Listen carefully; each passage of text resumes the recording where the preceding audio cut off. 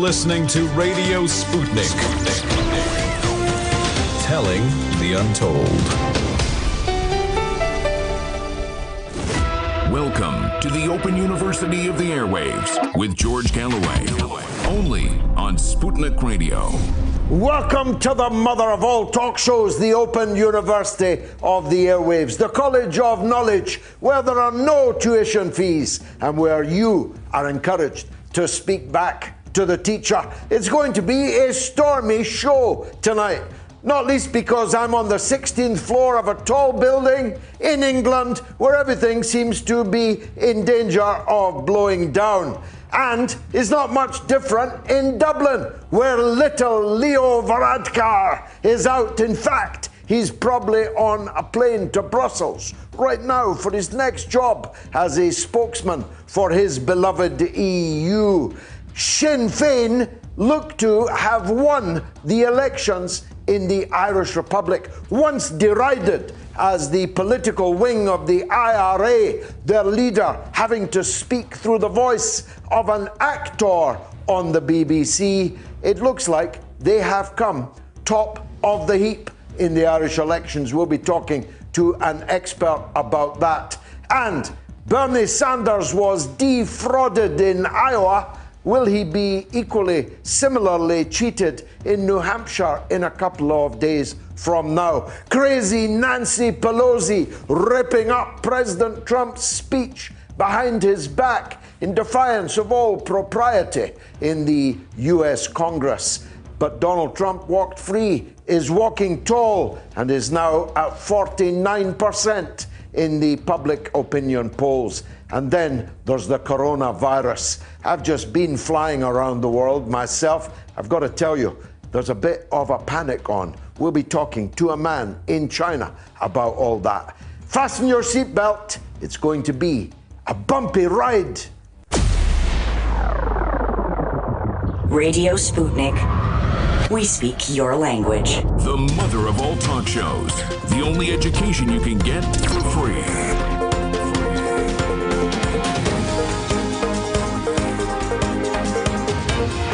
George Galloway.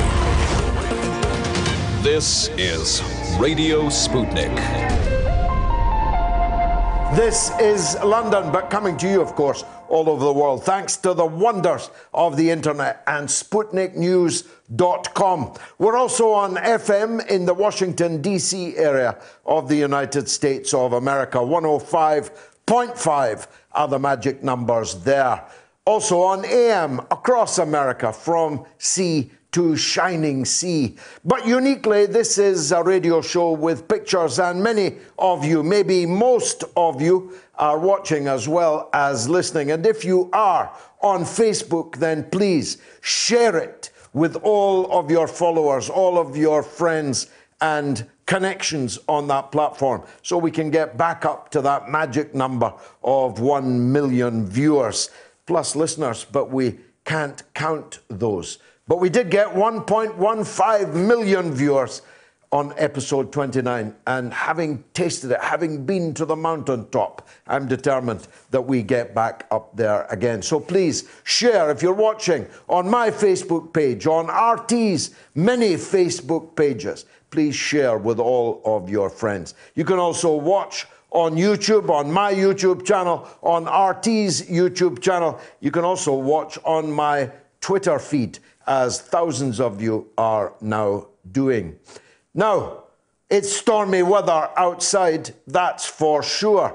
Although, having just spent the last 6 days in Russia, where not a drop of snow or ice lasts for a second on the roads or the pavements, is swept, shoveled, salted, sanded away, and nothing comes to a halt, it's a bit surprising to be told that half of my staff this evening haven't made it into work because of transport difficulties. Both of the train lines from Glasgow and Edinburgh to London cancelled because of the weather. The BBC One, a £5 billion a year business, off air because of a storm.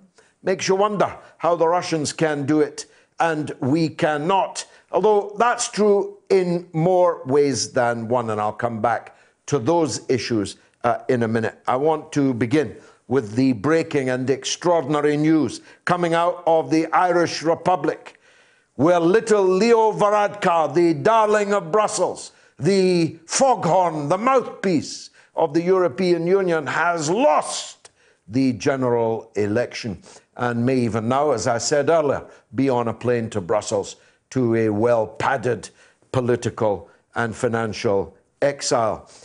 Sinn Féin, once derided as the political wing of the IRA, so toxic that their leader could not be heard on British television. His voice had to be substituted by an actor. It was good work, actually, for the Actors' Union back in the day. But Mrs. Thatcher would not give them the oxygen of publicity. Well, they didn't need it. They were kept off the Irish television leaders' debates, even though they were up there in the mix, in the polls, but they have emerged as top dog. We'll be talking to Kevin Meagher, a very considerable expert and long-standing guest of the mother of all talk shows, about that. We'll be asking him whether Sinn Féin can now form a government, what kind of government that would be, and what that will mean on the issue of the border, on the issue of Irish reunification.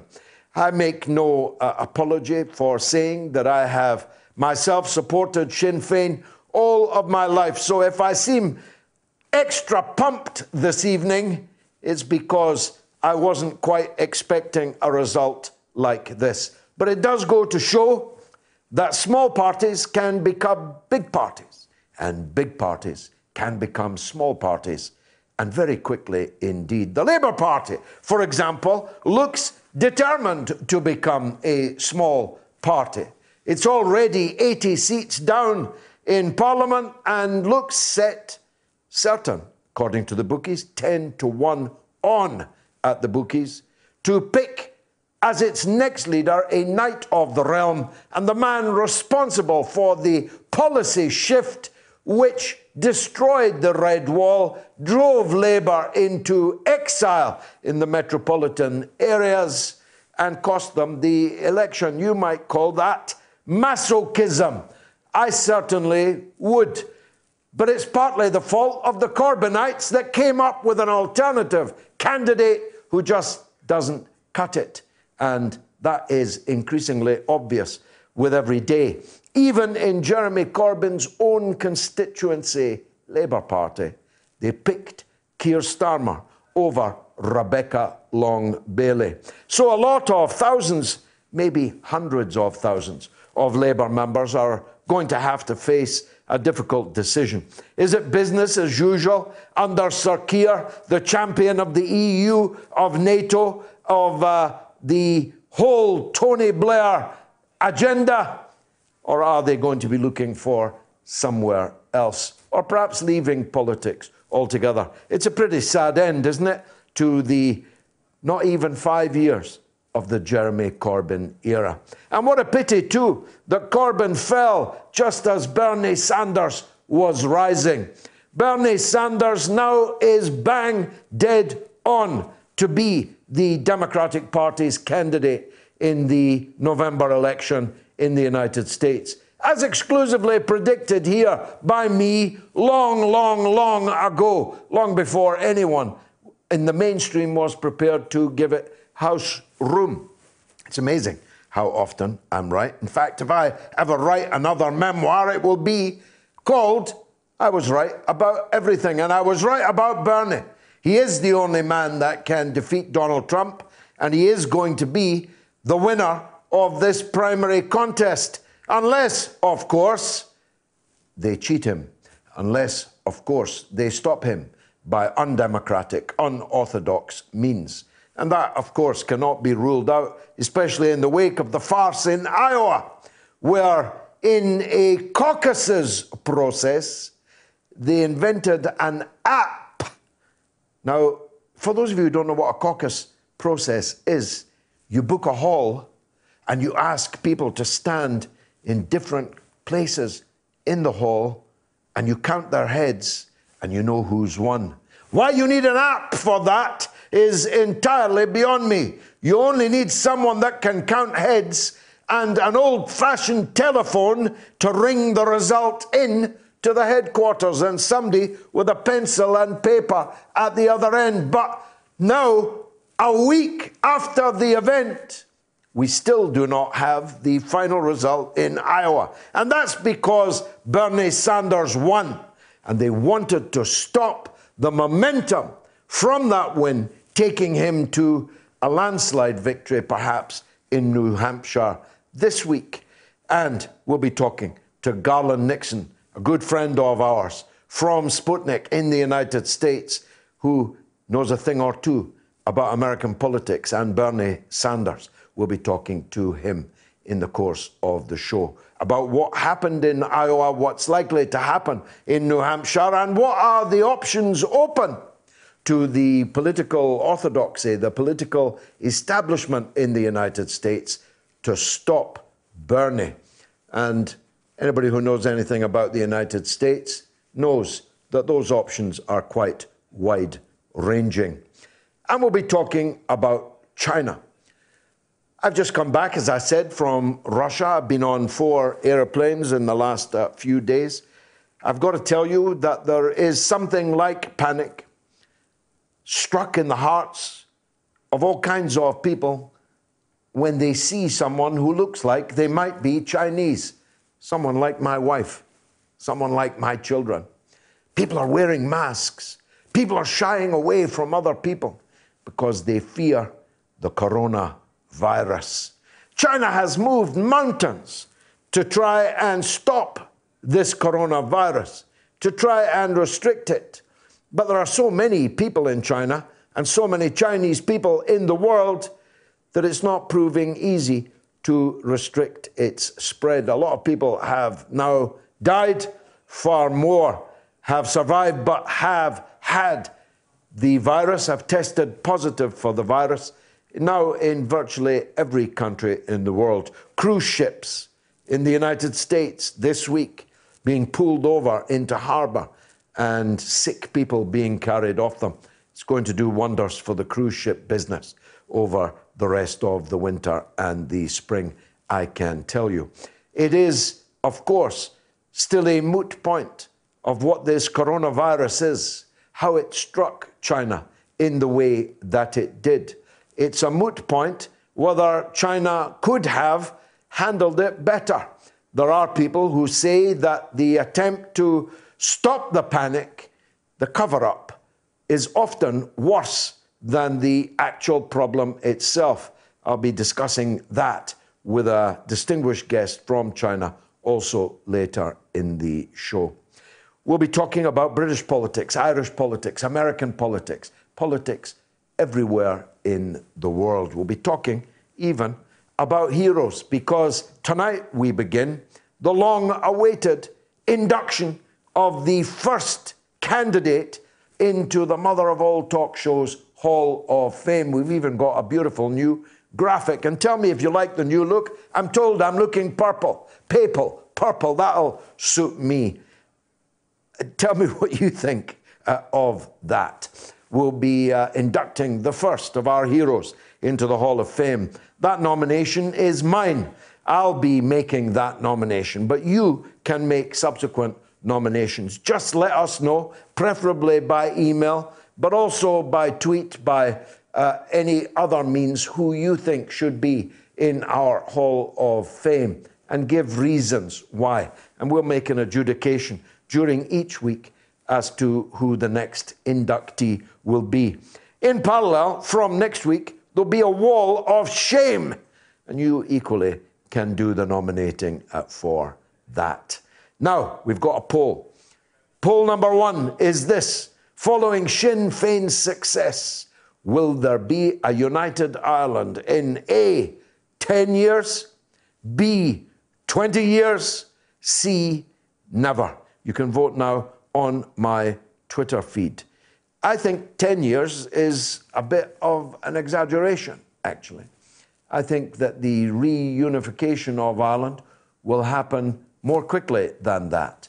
and will happen with the kind of sweep that the reunification of Germany happened. I think it will be a moment in time which will sweep away the border, sweep away the partition of that small island. And I wanted to take 3 or 4 minutes just to educate those who perhaps have not had my background as a child of Irish immigrants, have not paid the closest attention, shall we say, to how we got to a stage where a tiny island was partitioned into 2 countries in the first place.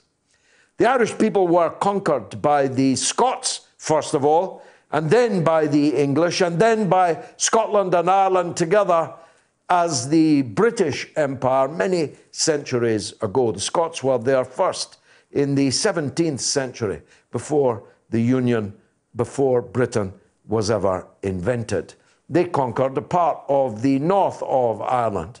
Soon, Britain would conquer all of Ireland and would subjugate it as a colonial territory, exactly as all the other colonial territories, from India through Africa and the Arab Middle East and so on. Ireland was a colony of Great Britain. The Irish people never accepted it. From centuries, successive generations produced resistance, upheavals, uprisings, revolutions, bloody repression. Everything that could be done by an occupied people was done by the Irish people, and everything that could be done by the colonizer to repress them was done, up to and including mass murder, famine, and mass immigration and deportation to the colonies of those who stood against the British occupation. In 1916, a great blow was struck against the British Empire on Easter weekend of 1916 in Dublin, in the General Post Office, when an uprising took control of a part of Dublin, was ruthlessly repressed, its leaders cruelly executed, including the great James Connolly, executed whilst tied to a chair because he could not stand up on account of his wounds. The leaders of the Irish uprising, the rebellion in 1916, were cruelly dispatched. The uprising was defeated. But just like the Tet Offensive in Vietnam in 1968, that which was a military failure was a political success, because within a few short years, the Irish people as a whole had voted for Irish independence and unity, voted for a party called Sinn Féin. At that point, the British decided that if most of Ireland could not be held onto, if Ireland's 4 green fields could not continue to be occupied, then one of those green fields would remain in bondage. And that's how we got somewhere called capital N, Northern, capital I, Ireland. It was gerrymandered in a way that they thought would ensure a pro-British majority would live there forever and keep that small part of Ireland, 6 counties out of 32 counties, as part of the United Kingdom. But they didn't account for several things, one of them inexplicable. As soon to be the father of my 6th child, I've got to tell you, we produce, by the grace of God, a lot of children. And the population demographic has been tilting dramatically in the 6 counties towards an Irish majority, towards a nationalist majority, a majority for reuniting the country. They didn't take account of the fact that many educated, graduate, achieving people from the unionist population in the 6 counties would not prefer in the long run to live in such abnormal, unusual, rigged and sectarian situation, and would leave and go and live in England, go and live elsewhere. They did not take account of the fact that educated, intelligent members of the unionist population would one day conclude, not least because of the issue of the European Union, that if I'm to remain in the European Union, well, I'll have to reunify the island of Ireland, and thus everyone can be satisfied. They did not take account of the march of history. Now, reunification is ineluctable, unstoppable, and I think will be along much sooner than 10 years. But you can vote A, 10 years, B, 20 years, C, never. 52% of you say 10 years so far, 12% of you say 20 years, and 36% of you say never. If you want to argue the toss with me on that one, you're welcome. It's going to be the mother of all talk shows. Radio Sputnik. Tune in every Tuesday to Loud and Clear for a regular segment called False Profits, a weekly look at Wall Street and corporate capitalism, where we talk about the big economic issues of the week from the point of view of working people, the poor, and the U.S. position in the global economy. Join us this Tuesday and every Tuesday with financial policy analyst Daniel Sankey right here on Radio Sputnik. Want to talk? Get in touch with us at radio@sputniknews.com. We are talking 24 hours a day, 7 days a week. You are listening. We give you the most essential out of the endless information space. Radio Sputnik, telling the untold. Radio Sputnik, we speak your language. Find us at SputnikNews.com. 24 hours a day, 7 days a week. We give you the most essential information out there. Radio Sputnik, telling the untold. George Galloway and the mother of all talk shows. Join us at the College of Knowledge, where there are no tuition fees. The fiasco of the Democratic Party's caucuses in Iowa are still trending, even though it's a very small place and a rather small number of people's votes are in play. As I explained earlier, it's inexplicable that they needed an app to count the few thousands of voters in the Iowa caucuses. It's even more inexplicable that that app was developed by a company, a large shareholder in which was one of the candidates. The candidate who claimed that he'd won, even though he lost. And that now is accepted as fact. Pete Buttigieg is not the winner of the Iowa caucuses, though he successfully muddied the water over the first few days in the wake of the caucuses by claiming that he was. Now, clearly he wasn't. Sanders won by several thousand votes, but there's everything to play for in New Hampshire now, and it may be that Buttigieg's momentum was boosted by the Iowa fiasco. It may be that Bernie Sanders' momentum was blunted by the fiasco in Iowa. One man knows the answers to all these questions. He's my colleague from the United States, from Sputnik. He's Garland Nixon, and he's on the line now. Garland, welcome back. Great to be back, George. Very nice to see you. Sorry I missed you when you were in England, but let's talk about Iowa first of all. What's the latest state of play in the Iowa caucuses fiasco? Well, I think we're at a point where, at this point, the numbers and things like that are irrelevant. Yeah. The fact that it was blatantly obvious that the Democratic Party put their thumb on the scale once again. No, they put their entire foot on the scale and jumped up and down on it. I think it's going to have a profound effect on U.S. politics for a long time to come. Looking forward, I don't know if you know it, but Joe Biden, I'm thinking he's in a world of trouble because just today he referred to a voter who was asking him a question, a young lady he referred to as a lying, dog-faced pony soldier. Wow. He's lost. I mean, if there's a big loser from Iowa and since, it's Joe Biden, isn't it? I think his campaign is fatally holed below the waterline. Yes, but Joe Biden, I said from the very beginning, if you look at his history and you look at what they were trying to project about Joe Biden, inevitability, they had nothing else. So I never considered Joe Biden as a real serious problem in the long run.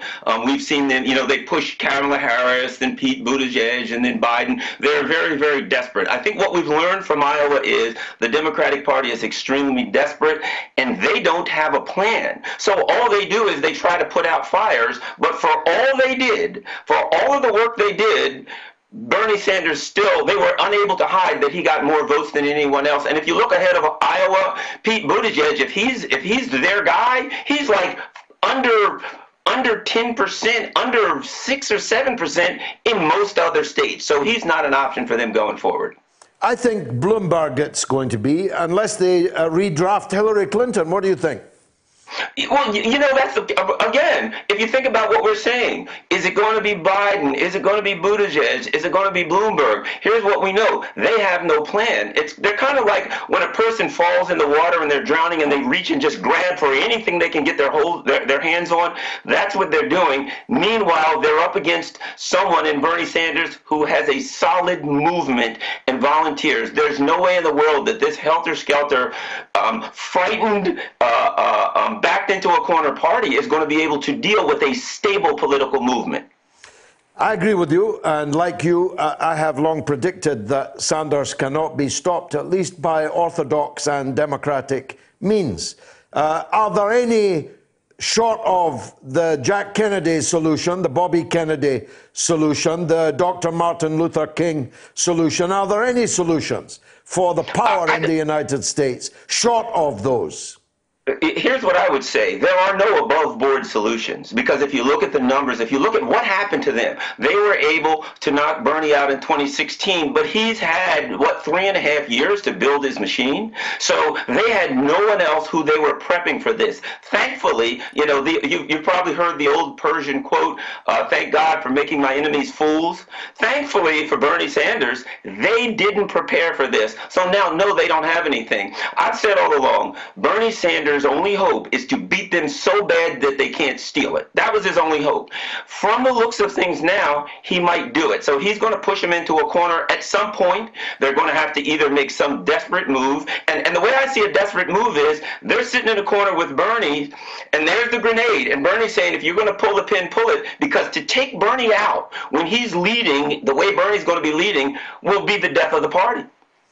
Yeah, although just like here in Britain, where the Blairites were more than ready to blow up their own party rather than allow Jeremy Corbyn to lead it to victory, the same is true of the establishment Democrats, isn't it? Hillary Clinton, Bernie did 39 rallies for her. She's done 39 television interviews already against him.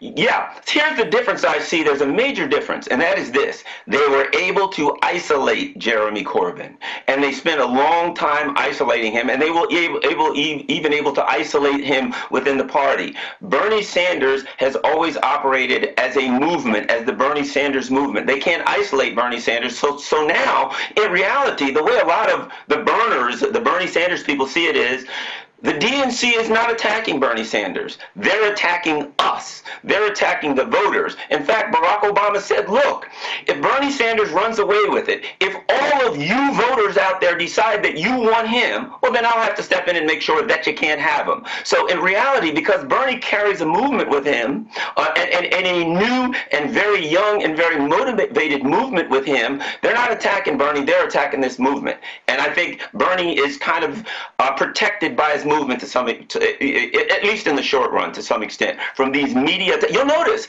Bernie picks up numbers every time Warren attacks him. Everybody that attacks him, he gets more votes. So I think there's a far different dynamic, and those who think that they're going to play the Jeremy Corbyn moves on Bernie are very, very misguided. Even the playbook attack on the anti-Semitism issue that caused fatal damage to Corbyn has backfired on AIPAC in the United States, where they launched a kind of Corbyn-style attack on Sanders and the radicals in the Democratic Party. They've had to back down and apologize for it, showing that if you stand up and fight back, then you have a chance to win. Isn't that right? Yes, and the other thing they have is what Bernie has is, and there are a lot of people that are upset. Well, the Bernie Sanders people online, they're crass, they're angry, they fight back. Well, that's Bernie's strength, because Bernie really, he doesn't have to mix it up. There are people online, there are pundits, there's an entire section of new media that's pro-Bernie. So Bernie, when Bernie's attacked, there is an attack force out there of real people. Not bots, real people that go back and fight for him. And as I said, Bernie's a different animal because he has this angry online and offline army that's willing to stand up and throw punches back. And I think that's one of the things they didn't see coming. So what happens in New Hampshire? What's the current state of the betting there, Garland? I'm looking, just to say myself, I'm looking at Bernie with a double-digit win. Let's not forget, that's where he started the big blowout. So I'm looking at a double-digit win for Bernie. Now, they're making a big deal out of Buttigieg. Even if Buttigieg has a good, let's say he gets 20% or he comes in second. There's nothing. He starts to disappear after that. He's a flash in the pan. And as I said, if you look at the numbers after New Hampshire, I don't see what their plan is for Buttigieg from then on. Not many people on this side of the water have ever heard of this guy or can even pronounce his name. Tell us something about him. Well, the thing about a lot is coming out about Pete Buttigieg now, and one of the nicknames that he has is the Juan Guaido of American politics. In that the guy's a mayor of a town where there's 100,000 people, and he expects to become president of a country with 330 million people. Isn't he the former mayor? Yeah, former mayor. He's the former mayor of the fourth largest city in Indiana. Yes, and he has some very uncomfortable ties to the intelligence community. So there are a lot of people who are looking at this guy who are very concerned about his ties to the intelligence community, who's looking at what happened in Iowa, how he was intricately involved in this shiesty shadow app. And so the questions are rising about him, but I don't think that's going to matter, because even with all of that said, if you look at the numbers for Pete Buttigieg after New Hampshire, they just start to crater. There's nothing for him in the long run. Even if there's nothing else bad about him, he's just not making a case to the American working person that would be something that they would want to vote for, would be a reason that they'd want to vote for him. Now, Warren and Biden, both their campaigns are in trouble if they do badly in New Hampshire, aren't they?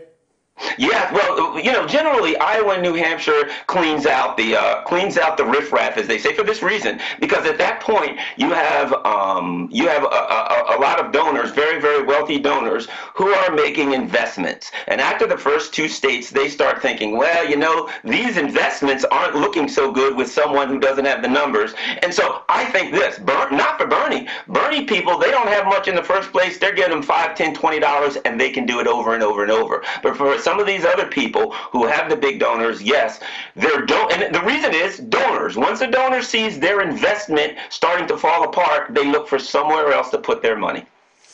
And Warren is the senator for the next door. She must have started out thinking she could win New Hampshire. Now she must be hoping she'll be third. Yeah, well, things are getting kind of desperate for Elizabeth Warren, and I don't expect her to be around much longer. If you look at here's the interesting thing. If you look at the candidates around Bernie Sanders, after New Hampshire, there aren't many viable candidates left. If you look after New Hampshire, it starts to look like a really ugly blowout for Bernie Sanders. So I don't see how many of these people stick around. I think there's going to be maybe Bernie and a couple people. In fact, that's why they're going to Bloomberg probably, and they're looking at Bloomberg because the rest of these people won't be able to raise any funds. He'll be the only one left that can self-fund, and he is the perfect target. They're setting up a perfect target for Bernie Sanders to point at this billionaire and say nothing. He's just going to stand on stage. Bernie will just probably stand on stage and just point at him and just go like this. And of course, if Bloomberg was the nominee, that would be 2 New York billionaires fighting it out in November. That would be a great picture, wouldn't it? It would be very interesting, but here's what I learned from Bloomberg. Think about this. We're reading all of these articles about, the Democratic Party insiders, the elitists are looking for a plan. Think about how out of touch these people are. They look at Bernie Sanders, and their plan is Mike Bloomberg and Deval Patrick. If you think that Mike Bloomberg or Deval Patrick is a valid option for voters to Bernie Sanders, you have no chance of beating Bernie Sanders because you are so out of touch with the voters that you're stumbling around, you're just stumbling around lost. So in a way, it's a good sign because what are they going to come up with next? A Donald Trump Jr., I guess. Maybe they'll figure, well, if we can't beat him with a Trump, we'll get a second Trump. Yeah, now, you brushed it aside, but is there any possibility of Hillary Clinton deciding that, I can't stand by and allow Bernie Sanders to walk this? I'm going to enter the race and claim what was my entitlement back in 2016. Any chance of that?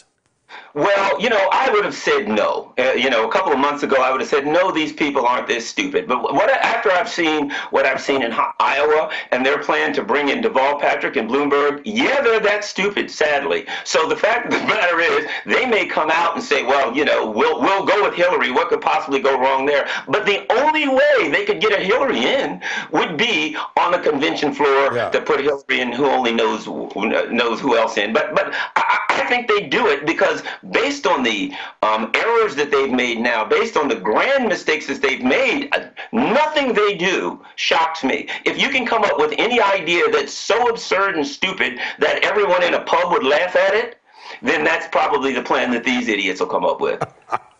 Garland Nixon, a brilliant spot. Thanks very much indeed for kicking off the mother of all talk shows. Talk to you again after New Hampshire. Now, here's the poll results so far.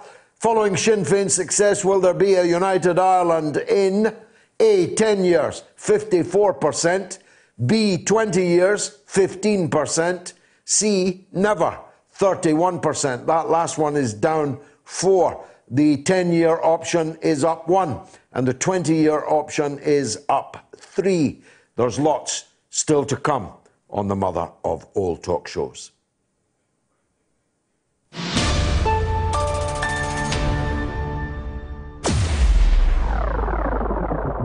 Radio Sputnik. We speak your language. Find us at SputnikNews.com. Tune in every Thursday to Loud and Clear with Brian Becker for the regular segment called Veterans for Peace, where we focus on the contemporary issues of war and peace that affect veterans, their families, the country, and the world as a whole. Veterans for Peace President Jerry Condon joins the show every Thursday. Hear about this and more every Thursday right here on Radio Sputnik. We are above all the latest developments, and we don't take any sides. Radio Sputnik, telling the untold. The mother of all talk shows, with George Galloway. The world is our classroom, and you're welcome to sit in and join the seminar. Lenny Harry says George hates imperialism but loves it when applied to Scotland. What does that even mean, Lenny? What does that even mean? Scotland voted in a national referendum by 55 to 45 to remain a part of Britain. Scotland is not a colony, never has been a colony. In fact, Scotland colonized. I just told you a few minutes ago, the first people from this part of the world to colonize Ireland were the Scots. Scotland and England together colonized most of the world. Scotland was an indispensable part of and beneficiary of the British Empire. Scotland has a right to self-determination. It exercised that right in a referendum and voted against separatism, against the partition of this small island. I'm willing to bet, Lenny Henry, that you're against the partition of the small island across the water, but in favor of partitioning this small island. Go figure. Or even better, call me. Come and have a go if you think you're hard enough. Don't bring up a false name and send me a puerile insult like that. Come on air. Call me and let's have this matter out. Now, as I told you earlier, I was in Russia this week. I made a short there. Take a look.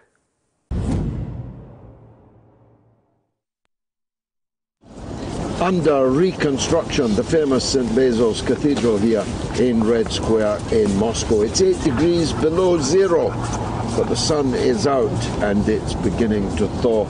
A suitable metaphor, hopefully, for Britain's permafrost relations with Russia. The straw in the wind this week was that some of the EU sanctions against Russia will be lifted by the British government now that we have left the EU, now that Brexit is a reality.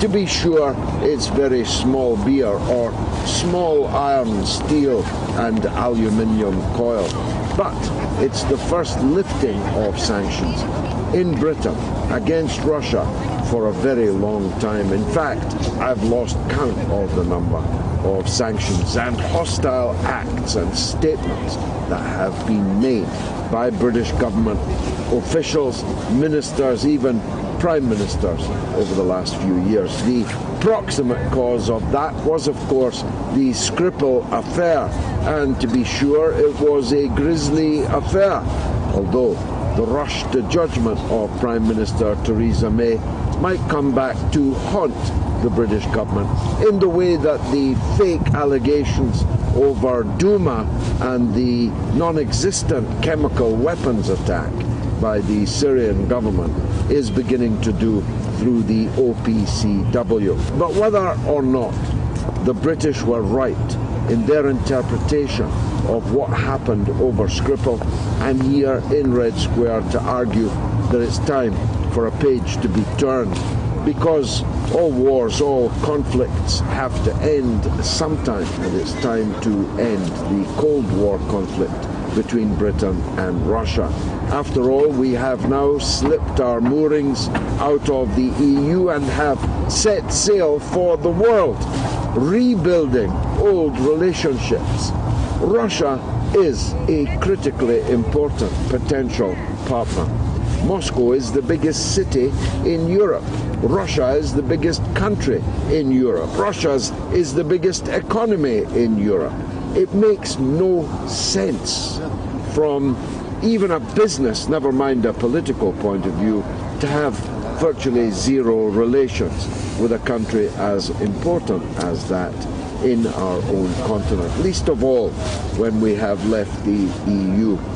So I'm hoping those straws in the wind, this thaw which you are beginning to see around me now, this reconstruction that you can see going on behind me, is a useful metaphor for Britain's relations with the Russian Federation. It's true that on many important foreign policy issues, like Syria, like even going back to the Iraq War, the British and the Russian policies don't meet, don't match. But you know, it won't be long before there's a new policy towards Moscow in Washington, either because Donald Trump has been re-elected to a second term and can begin to act according to his instincts rather than the pack of hyenas who've been chasing him over relations with Russia since the beginning of his presidency, or because Bernie Sanders, the man who used to holiday in the Soviet Union, is the president. It won't be long before, without Britain influence inside the EU, countries like Germany begin to warm up their relations with Russia too. So Britain shouldn't be left at the starting post. I think Boris Johnson should make trail for here, Red Square, Moscow, as soon as possible. Get to the bottom of the issues that divide us and begin a new era. Begin to reconstruct Anglo-Russian relations. Have something to say? Do you disagree with George? Then call us now and give us your view. Yes, if you disagree with me, call me. If you can't call, won't call, then write to me, as many people have. Duke Salad says, cold viruses are coronaviruses. This one is obviously different. Knowledgeable people suspect it's a bioweapon. The US has legalized bioweapons in the form of viruses, etc. Well, let me tell you, Duke, I have absolutely no evidence whatsoever, but I suspect the very same thing. Peter O'Kenla says, can someone explain to me the Irish elections? What's the significance of Sinn Féin winning? Well, our very considerable expert, Kevin Meagher, will be up in a minute to do that. Kinky says, go Sinn Féin, Ireland unite. John Maloney says, if you're watching the Irish election, big gains for Sinn Féin, despite the best efforts of the media. And Gary Woods says, all Labour needs now is for Keir, the anti-Brexit secretary, Starmer, to really get behind Britain rejoining the EU again. Labour polling will start flying up. That red wall will be on its way to being rebuilt before we know it. And Sam Lewis says, love the new aesthetics of your show, George. Very fancy. Yeah, let me know if you like them or not. On the Irish election, Donegal Boy says, because of the insanity of partition, my sister must travel 4.5 hours to Galway for cancer treatment from West Donegal, rather than, say, an hour or two to Derry or Belfast. Unity is logical on every level. Better meddle with a deal than the Bairns O'Fall says, hopefully we'll get United Ireland and an independent Scotland. Full steam ahead with liberty. And Lizzie says, the Sinn Féin leader could have been Taoiseach if they had fielded more candidates. But they're more right-wing than the DUP, I hear. Oh, I don't know where you got that, Lizzie. Sean in Antrim says, there will never be a United Ireland, George. There are too many undecided voters who would most likely vote for the Union if it meant keeping free healthcare, trash collections and banking. Also in the Republic of Ireland, it would mean massive tax rises. Northern Ireland is expensive. Don't we know it, Sean? BR says, who knows when Ireland will unite, but I doubt there will ever be a truly united Ireland. More likely to be UK, Republic, Ireland, power sharing. And an email. A quick look into the Pete Buttigieg tells you he has strong ties to the CIA and that his Marxist father died of a mysterious illness the year he began his campaign for president. Pardon me. When he was interviewed in his home, he had a mineral resource map of Afghanistan hanging up. His mother says she doesn't know if he cries. He also plans to introduce national military service in support of American imperialism to all high schoolers, but he usually refuses to answer questions on foreign policy. It was one of the most surreal things I had ever seen last Monday when in Iowa he clearly attempted to rig the contest and declare victory early while exploiting identity politics to appease liberals. This man has gone from being an opportunist chameleon to being outright terrifying. He's a textbook psychopath, if I have ever seen one. He will do and say anything to get into power. I'm sure he would strangle his own mother for one extra vote. Thank God he's as unelectable as his British equivalent, Sir Keir Starmer. Thank you. Thank you, John. Hello, my friend. Fianna Fáil are frothing at the mouth for a Sinn Féin Fianna Fáil coalition. But ideally, a Sinn Féin coalition with left-wing parties like People Before Profit, Social Democrats, the Greens and some independents would be a much better arrangement. I hear that Leo has donned his blue shirt and is heading for the EU HQ. Border poll now. Take care. That's from our long-standing friend, Alex McGregor in Belfast, though he's currently in Malin Head. Sue from Stafford says, I take barely even a first thought in nominating Julian Assange as the first hero for the Hall of Fame. My reason? Anything other is unthinkable. I find his situation in my mind and heart every day. Well, you'll hear in the final hour who my nomination is. First nomination for a place in the Hall of Fame. Let's hear from Robert in East London who wants a fight with me on a Scottish referendum. On you go, Robert. Go right ahead. Go right ahead, evening, mate. George. Good evening. Yeah, good, thanks. Good. It's just my watching you over the past months, how you were a champion for Brexit and championed democracy and allowing people to have a say and to vote themselves out of the European Union. I'm finding it very hard to somehow get your grasp on why Scotland shouldn't have a vote for independence. Yes, I agree they had one before and they voted to remain, but things have changed. The demographics have changed of England, and it would be correct to give Scotland that choice if they wanted to stay or go. Robert, I am gagging for another Scottish referendum. You've just not been listening.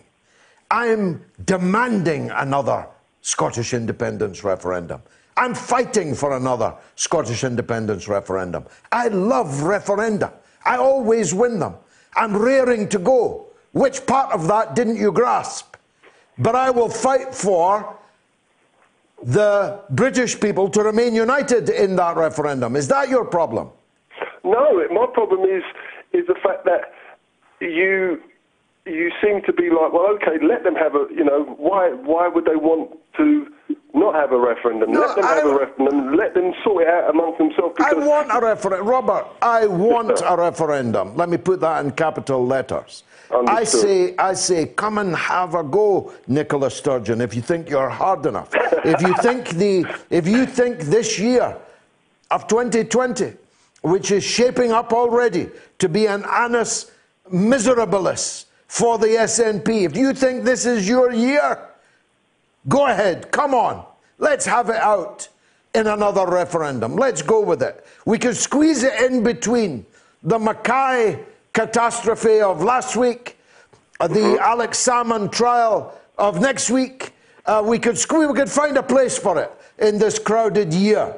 Let's do it. I'm in favour of it. The Scottish people have every right to decide anytime they like, as often as they like, whether they wish to remain in a voluntary union with the people of England and Wales.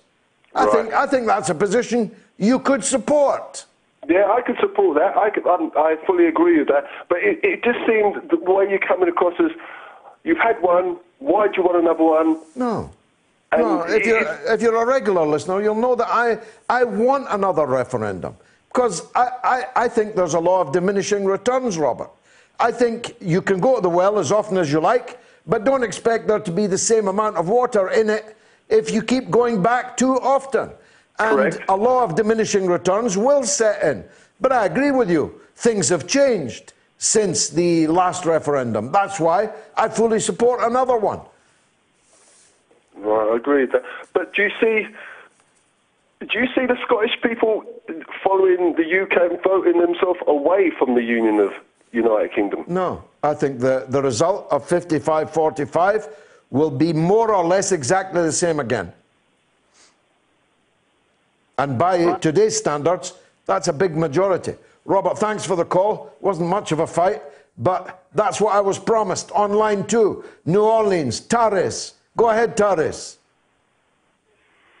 Good afternoon, gentlemen. Yes, good afternoon to you, sir. What would you like to say? I will talk about Bernie Sanders and Trump debating. Yeah. I can't give you the hashtag is not Russia, it's the DNC, all right? I'm hearing a little back feed. No, that's all right. We can hear you. We can hear you fine. Okay, here I go. So they had a senator in Louisiana called Huey Long. Huey Long was the one that came up with an infrastructure program, Social Security, and things like that, and giving books to white children and black children. And, he was very loved in the state of Louisiana. He built the first bridge across the Mississippi River, the tallest tower in the northern hemisphere, man-made tower. He was the only man that can beat FDR. FDR, what he done was a good thing. He took his ideas and he implemented Social Security and other things like that in Glass-Steagall. They're afraid, wants to get Bernie Sanders on stage, that the narrative for control will basically be hard now, because you have two men that go off the cuff and sit and speak their mind, speak their heart, right? Now, even though I'm a Trump supporter, I also like Bernie Sanders, right? Bernie Sanders is going to talk about Wall Street. He's going to talk about taxing Wall Street, Glass-Steagall, infrastructure, and helping out people with Medicare for all. What that's going to do, that's going to force Trump's hand, I feel to believe, my opinion, to implement some of those policies so he can get reelected again. Because Bernie Sanders is one tough cookie. It doesn't matter if Bernie Sanders is 77 years old. He's one tough cookie, right? So what they're doing, they're fighting Bernie Sanders in every state now. They're cheating them with that app. Ain't no such thing. They could have had the poll managers at each precinct call in the numbers. They didn't do it. So this is a created chaos to slow down the momentum of Bernie Sanders and put in somebody, like y'all say, like Bloomberg, which is another George Soros. Basically, that's what he is.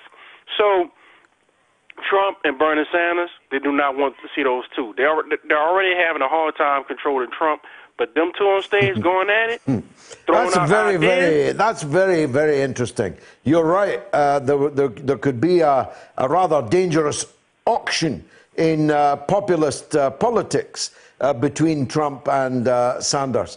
Allow me to ask you, though, what are your main reasons for being a Donald Trump supporter? Now, I feel to believe it's just conjecture, just speculation that by Trump kind of taking on the deep state, the shadowy government, that the military and some people in the intelligence community is helping them out. If Bernie Sanders get in there, I don't think they're going to help him out they're not going to help him out as much as President Donald Trump, because they see Bernie Sanders as too left wing. So if Bernie Sanders get in, I don't have no problem with it, but the deep state going to attack him. They're going to come at him from all angles, just like they did with Jeremy Corbyn. They're already, they call it a Jewish man, anti-Semite. They're starting to come out with that now. Well, it happens here every day. The most culturally significant Jewish man in Britain, Professor Mike Rosen, the former laureate for children, has just been denounced by the supporters of Israel here in Britain as an anti-Semite. Loads of Jewish people have been expelled out of the Labour Party as anti-Semites. It is one of the most intellectually perverse, bonkers ideas. But it's happening now to Bernie. You may be a Jew, but you're an anti-Semite Jew. Unbelievable. Yes, sir. It's wrong, because we as human beings, we must stick together on this planet. By laboring each other with racist terms and this and that and other, it's slowing down progress in this country, slowing down progress in Britain and also Europe. Hallelujah. Throughout the world. Tara, a wonderful call. Don't be a stranger. Call back any time. But I've now got to throw to the news with Emily Horn. Curious about our curriculum? Have something to say? Then call us now to join the debate on the mother of all talk shows with George Galloway. Tune in every Tuesday to Loud and Clear for a regular segment called False Prophets, a weekly look at Wall Street and corporate capitalism, where we talk about the big economic issues of the week from the point of view of working people, the poor, and the U.S. position in the global economy. Join us this Tuesday and every Tuesday with financial policy analyst Daniel Sankey right here on Radio Sputnik. It's time to double down with Max and Stacy. Yeah, double down. We're talking markets, finance, business, economics, ka-ching, bling, just about everything money related on Sputnik. It's called Double Down. We're asking, are dead cats bouncing or have fundamentals changed? That's this week on Double Down.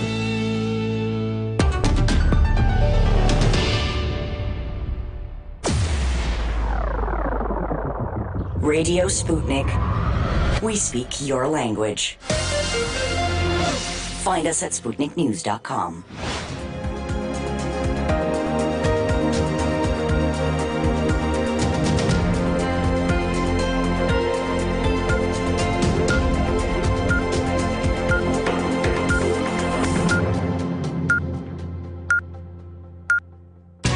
Radio Sputnik News. Counting is continuing in the Irish general election as a respected exit poll has put the three main political parties tied in first preference votes. Ballot boxes from across the 39 constituencies were opened at 9 o'clock this morning. Indications from the poll suggest that there is little difference in percentage terms between Fine Gael, Sinn Féin and Fianna Fáil. However, early tallies at count centres suggest a Sinn Féin surge forward. Polling in the election closed at 10 p.m. last night. It appears unlikely that any party will have a clear majority, so another coalition government is probable, although the composition is still unclear.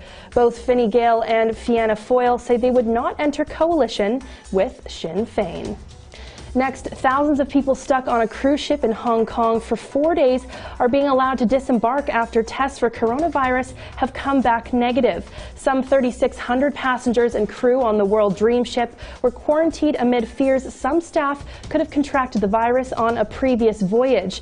Another cruise ship where dozens of cases have been confirmed remains in quarantine off Japan. The outbreak has killed 813 people, all but 2 in mainland China. The coronavirus has now killed more people than the SARS epidemic in 2003. In the Chinese province of Hubei alone, the epicenter of the coronavirus outbreak, the death toll is now put at 780 by regional health officials. More than 34,800 people have been infected worldwide, the vast majority in China. Next, residents of the Thai city of Nakhon Ratchasima have been reliving their ordeal after a gunman roamed around a shopping center on a shooting spree that killed 29 people. Some barricaded themselves in toilets or hid under tables, frantically searching for information on mobiles. Jakrafan Thertama began his rampage on Saturday afternoon, but it ended 16 hours later with his death. A vigil for victims has been held with monks chanting prayers. The 32-year-old soldier who had posted images during his attack on social media appeared to have been motivated by a land dispute. Another 57 people were injured in the incident. He began his attack at around 3:30 local time on Saturday at a military camp, but it was his arrival at Terminal 21 shopping complex that led to an indiscriminate shooting spree. Many of the victims were killed as he arrived, some in their cars, others outside the complex. Graphic images appeared on social media. And severe gales and heavy rain are sweeping across the UK as travelers face disruption from Storm Sierra. There is widespread flooding and a severe weather warning in place in North Yorkshire, meaning a danger to life. Thousands of people are without electricity and sporting fixtures have been cancelled due to the deteriorating conditions. Airlines have cancelled dozens of flights, while several rail firms have urged passengers not to travel. The main lines between England and Scotland are suspended. Ferry passengers also face delays and cancellations, while drivers have been warned to take extra care. Large parts of the UK are covered by an amber warning for very strong winds, with gusts reaching more than 90 miles per hour in some places. Sporting events which have been called off because of adverse weather include Manchester City's Premier League game against West Ham. However, the exceptionally strong winds ensured that a British Airways flight became the fastest subsonic New York to London journey ever. The Boeing 747 reached speeds of 825 miles per hour as it rode the jet stream accelerated by Storm Sierra. The 4-hour and 56-minute flight arrived at Heathrow Airport 80 minutes ahead of schedule this morning. And finally, one of the world's best-known double acts, Tom and Jerry, turn 80 this week. The cartoon duo was dreamt up out of desperation. MGM's animation department, where creators Bill Hanna and Joe Barbera worked, had struggled to emulate the success of other studios who had hit characters like Porky Pig and Mickey Mouse. While out of boredom, the animators, both aged under 30, began thinking up their own ideas. Barbera said he loved the simple concept of a cat and mouse cartoon with conflict and chase, even though it had been done countless times before. Puss Gets the Boot was the first they released in 1940. The debut was a hit and won the studio an Oscar nomination for Best Animated Short. Despite their work, the animators were not credited. The Oscars, of course, takes place in Los Angeles tonight, with the British film 1917 hotly tipped in several categories, while the Best Actor Oscar is likely to go to Joaquin Phoenix. Well, that's all for Sputnik News. I'm Emily Horn.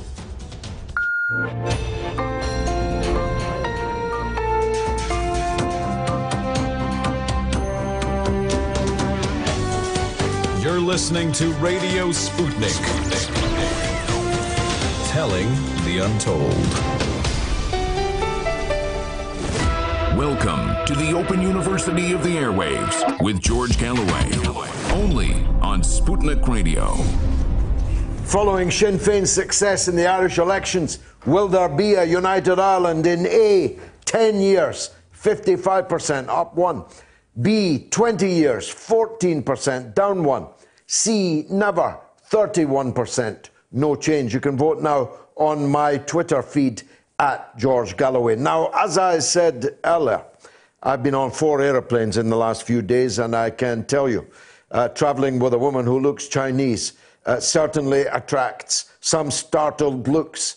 It may have been her beauty, it may have been her grace, it may have been her overall wondrousness, but as people gazed as we walked past, wondering why she wasn't wearing a mask, I've got to tell you that the panic over the coronavirus is now endemic, even if the virus is not. Although, if not endemic, it is widespread. Now, I put my cards on the table. I think that China has reacted in a way which no other country in the world is currently capable of reacting to this devastating health emergency. I believe that reflects the strong central state that is a hallmark of the People's Republic of China. I believe it reflects their centrally planned economy, where the state has the decisive role in economic and social life in the country. I believe that's why China will defeat the coronavirus. But there are people, and they have a point of view, have a case, I think, that say in the early days of the emergence of this coronavirus, China made some important mistakes in trying to cover it up and trying to shoot the piano player and trying to shoot the messenger in the early days, and that they have not done as well in fighting this virus as people like me think that they have. On FaceTime now, we have Tom McGregor of cctv.com, a commentator and editor based in China. Tom, a very big welcome to you. Thanks for joining us. Do we have Tom? All right, we've lost that line. We'll try and get him back. George, I nominate ex-Rangers owner Craig White for your wall of fame, says Kevin. Kevin, that would take a bit of translating for the international audience. And Dave says, do you know why Peter Lavelle doesn't have you on his crosstalk show more often? Thanks greatly, mate. Well, I'm actually quite often on crosstalk, but I'm currently on RT 7 days a week, 7 days a week, every week. So I don't know, perhaps another show with my face on it isn't the best idea. Tom says, as it's Irish election day, my recommendation for the Hall of Fame is James Connolly. He fought and died for not just a free Ireland, but for a free Ireland run by the working class, for the working class. Not only that, he was a spectacular socialist who was even respected by figures such as Lenin. He was a true legend, says Tom. Indeed so, Tom. One of my biggest heroes. Ray Jones says, my sincere hope is that Ireland becomes unified. Vote to leave the EU and become our staunchest ally. A tall order, perhaps, but I'm sure the people of both our countries want that to happen. Violence will never work, and talking is the only way to go forward. I pray to God that both our governments see that this is the future, and the only thing we argue about is the price of beef or whiskey, or even the spelling of whiskey. I love Ireland and visit a couple of times a year to Tipperary, and must say the Irish are the most welcoming people in the world. God bless them. George, I love the new opening graphics in the Moats YouTube telecast. In explaining the results of the Irish election, you mentioned the relative success of nationalist parties. Can you address 2 points? One, that history is rebalancing the tilt towards reunification and in favour of those with an EU bent. Two, that not unlike yourself, access to the internet may well have allowed the hitherto sanctioned parties to break through the wall of silence imposed by imperialist forces. Also, please wish your pal Brian Travers a happy 61st birthday for the 7th of February. That's from Will in Singapore. Brian, I know you're watching. A happy 61st. Now, I thought you were 51, not 61. Tom is there now on the line. Tom McGregor in China from the CCTV.com. Welcome to the mother of all talk shows. Thank you. I'm glad you invited me. No, Tom, I put my cards on the table. I think that China has not only handled the coronavirus magnificently, but is the only country in the world that is currently capable of reacting to such an emergency in such a way. But there have been criticisms. How does it look to you from China? How much self-criticism is permitted in China about the handling of this affair? Well, you know, nobody's perfect and no government is perfect. And obviously, at the beginning, there were a few delays in how China was handling the virus. But you got to understand that a lot of times when you hear media stories about the virus, there's always talk, oh, there's going to be another pandemic. And then it never turns out that way. Well, in this case, it almost turned into a pandemic. And so the moment China realized that, then they were very serious, and then they put in the quarantines, and they did a lot to, and they're also working with WHO. There's all these claims that China's not working with WHO. That's nonsense.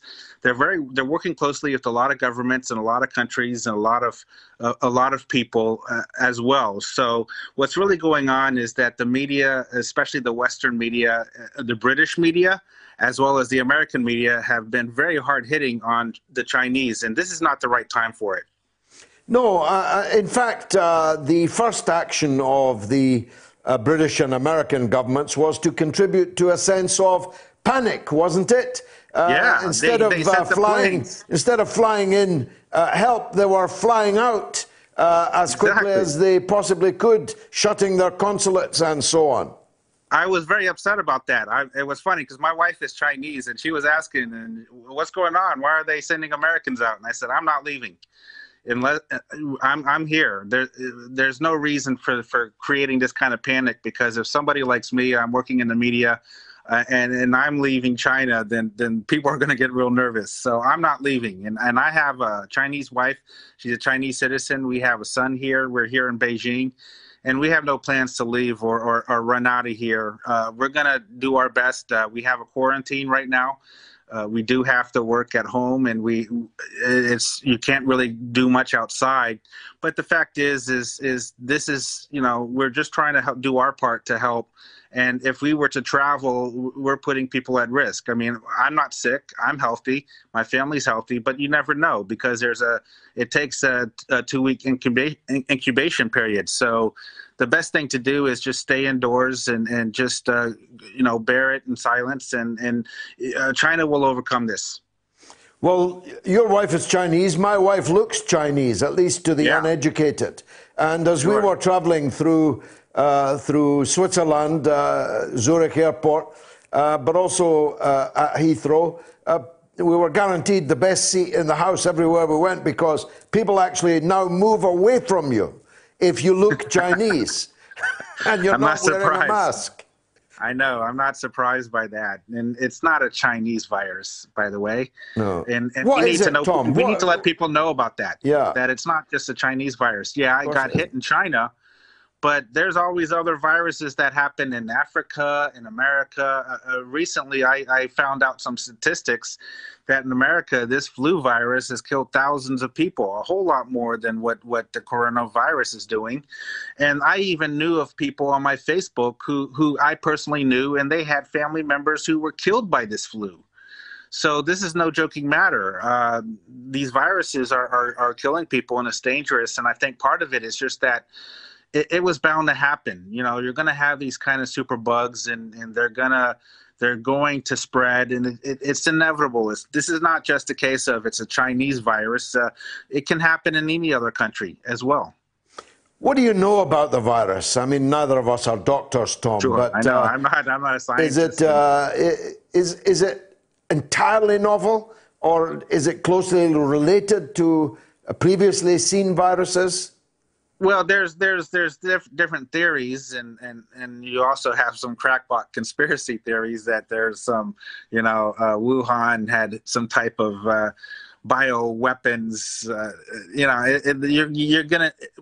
It's a little bit tricky, because as a scientist, I would not know exactly what type of virus it is and the specifics of it, but whatever it is, and they said that there was some pangolin animal that somehow was a carrier of it. But the thing is, the scientists are still working on trying to figure that out. And when they figure that out, then that can help with finding a vaccine and finding some cure for it. Because you have to find out what exactly the illness is so you can address it directly. And the Chinese are working really hard on that in Wuhan, as well as in Shanghai and Beijing. All the scientists and medical staff are acting in a very heroic manner to handle the coronavirus right now. I mean, we only eat nice animals like cows and lambs and fish and chicken and turkey and pigs. We only eat these animals. The Chinese, on the other hand, they eat a whole different kind of animal, and that is one of the racist tropes. Yeah, I'd like here. to address that. Yeah, we're not eating monkeys. We're not eating bats. This theory that the Chinese love eating bats or monkeys. I have lived in China for 10 years. I have never witnessed at any time a Chinese person, and I have a Chinese wife, who's eating monkeys or bats. I mean, that's a joke. And I think you do have maybe some of these wildlife places. It's possible that they were exotic animals and some of the people wanted to have them as pets, but I really doubt that they were cooking them for dinner. That's total nonsense. I don't know anyone who has these kind of dietary habits in China. I have not met, and I have spent a lot of time in rural areas as well.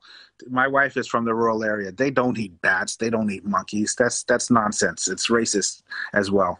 And the British media is the one who is posting that kind of nonsense. The Daily Mail and all this, the Sun. I mean, crazy articles that they were posting. I read somewhere that there was 100,000 foreigners in Wuhan just prior to the outbreak of the epidemic for some sports festival, I think. Is that a fact, and could that have anything to do with this? I think there's probably some truth to it. You got to also realize that before the quarantine was in effect, as I mentioned earlier, sometimes you hear of a bug and then there's a few media stories, but it's a lot of times like, the boy who cried wolf. Are you really sure this is the real deal this time? And so it took about a week or two before the Wuhan officials realized that this was a really serious virus. And during that week or two, if there were major events, they were not stopped. So, yes, I do believe that was a strong possibility. Now, what's the prognosis? Is this going to get much worse before it gets better? Have we reached peak coronavirus yet? Yeah, I've seen some articles. They said that it's going to be another week of some higher numbers at most, but this was 10 days ago. So they said a week to 10 days, you're going to have higher numbers every day, more people dying, and then it's going to reach, say, that inflection point where then it starts to be a little bit of a decline. But the good news right now is that more people are being cured and released from the hospital who were first diagnosed with the illness than people who are dying. So that's already good news, is that a lot of people are already being treated and they are able to leave the hospital and return to their home in a very healthy state. Tom McGregor, thanks for joining us. Stay healthy, you and your family, and best wishes to all the people in China. Thanks for joining us. Let's take a quick break. Radio Sputnik. We call Fault Lines with Nixon and Stranahan the most disruptive radio show in America. It's a great show, and we have a lot of fun. We come to you live from Washington, D.C. every Monday through Friday morning. What I like best is that we bring in experts from all over the world. From Barcelona, from Egypt, from Seoul, South Korea. From Newark, New Jersey. We try to bring people great guests, great calls from our listeners, and, of course, stupid jokes. And we do it with two hosts that have very different viewpoints. Now, here's the thing, Garland. A lot of people would think you and I would just argue. I mean, I'm a Republican Trump supporter. And, of course, I am a progressive Democrat Bernie Sanders supporter. The surprising thing is how much we actually agree on. And you won't be surprised, because you're going to find out just how much you agree and just how much you enjoy this show. The mother of all talk shows. Join our faculty of legends, contributors, and callers. Everyone is welcome. Greetings, Mr. Galloway. As you have baptized me the only Thatcherite in Glasgow, as per my previous challenge to you, I put forward the late, great Baroness Margaret Thatcher for the Hall of Fame. You may argue the Wall of Shame for her. The Iron Lady achieved a first female leader of the Conservative and Unionist Party, the first female Prime Minister of the United Kingdom. She stood up to mob rule and castrated the trade unions, holding the UK to ransom. She personified the British bulldog spirit in standing up to Argentina and the invasion of the Falklands. She stood up to terrorists such as the Iranians in the embassy siege and continued to hold her party conference after the Brighton bombing. She has done more to shape UK politics than anyone in our history. She has shown many little girls around the world that women can achieve the highest office. Thatcher was also instrumental in bringing down the Iron Curtain and the Berlin Wall by courting Gorbachev. She richly deserves a place in your Hall of Fame. That's from Paul Bennie, B-E-N-N-I-E. Benny Hill, I think. Never mind Paul Bennie. Paul, you're going to have to call me and have this matter out. Whether Mrs. Thatcher should be on the Wall of Shame or in the Hall of Fame. But thanks for listening, watching anyway. I remind you, if you're watching on Facebook or on Twitter, please share with your friends and contacts, please. RJ says, Ireland will unite in 15 years, I think.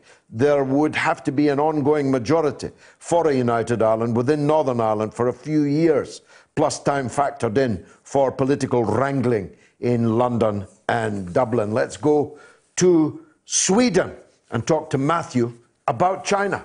Go ahead, Matthew. Hi there, George. How are you doing? By the grace of God, I'm good. I wasn't far away from you just earlier this week in St. Petersburg. Go ahead. Oh, yeah. Just on the coronavirus, I thought it was interesting to listen to Tom McGregor from CCTV just now.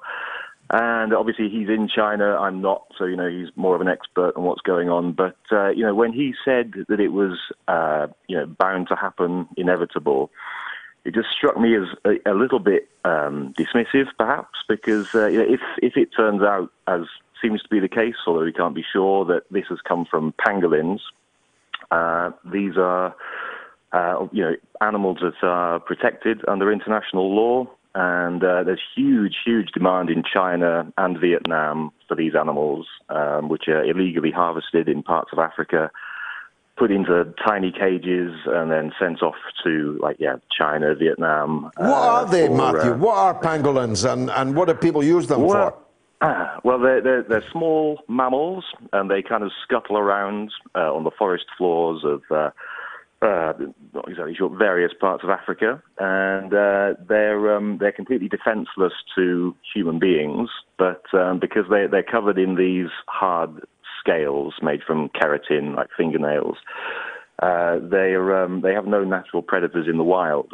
But like I say, largely driven by Chinese medicine, they're threatened now. In fact, threatened with extinction, because there's such a drive.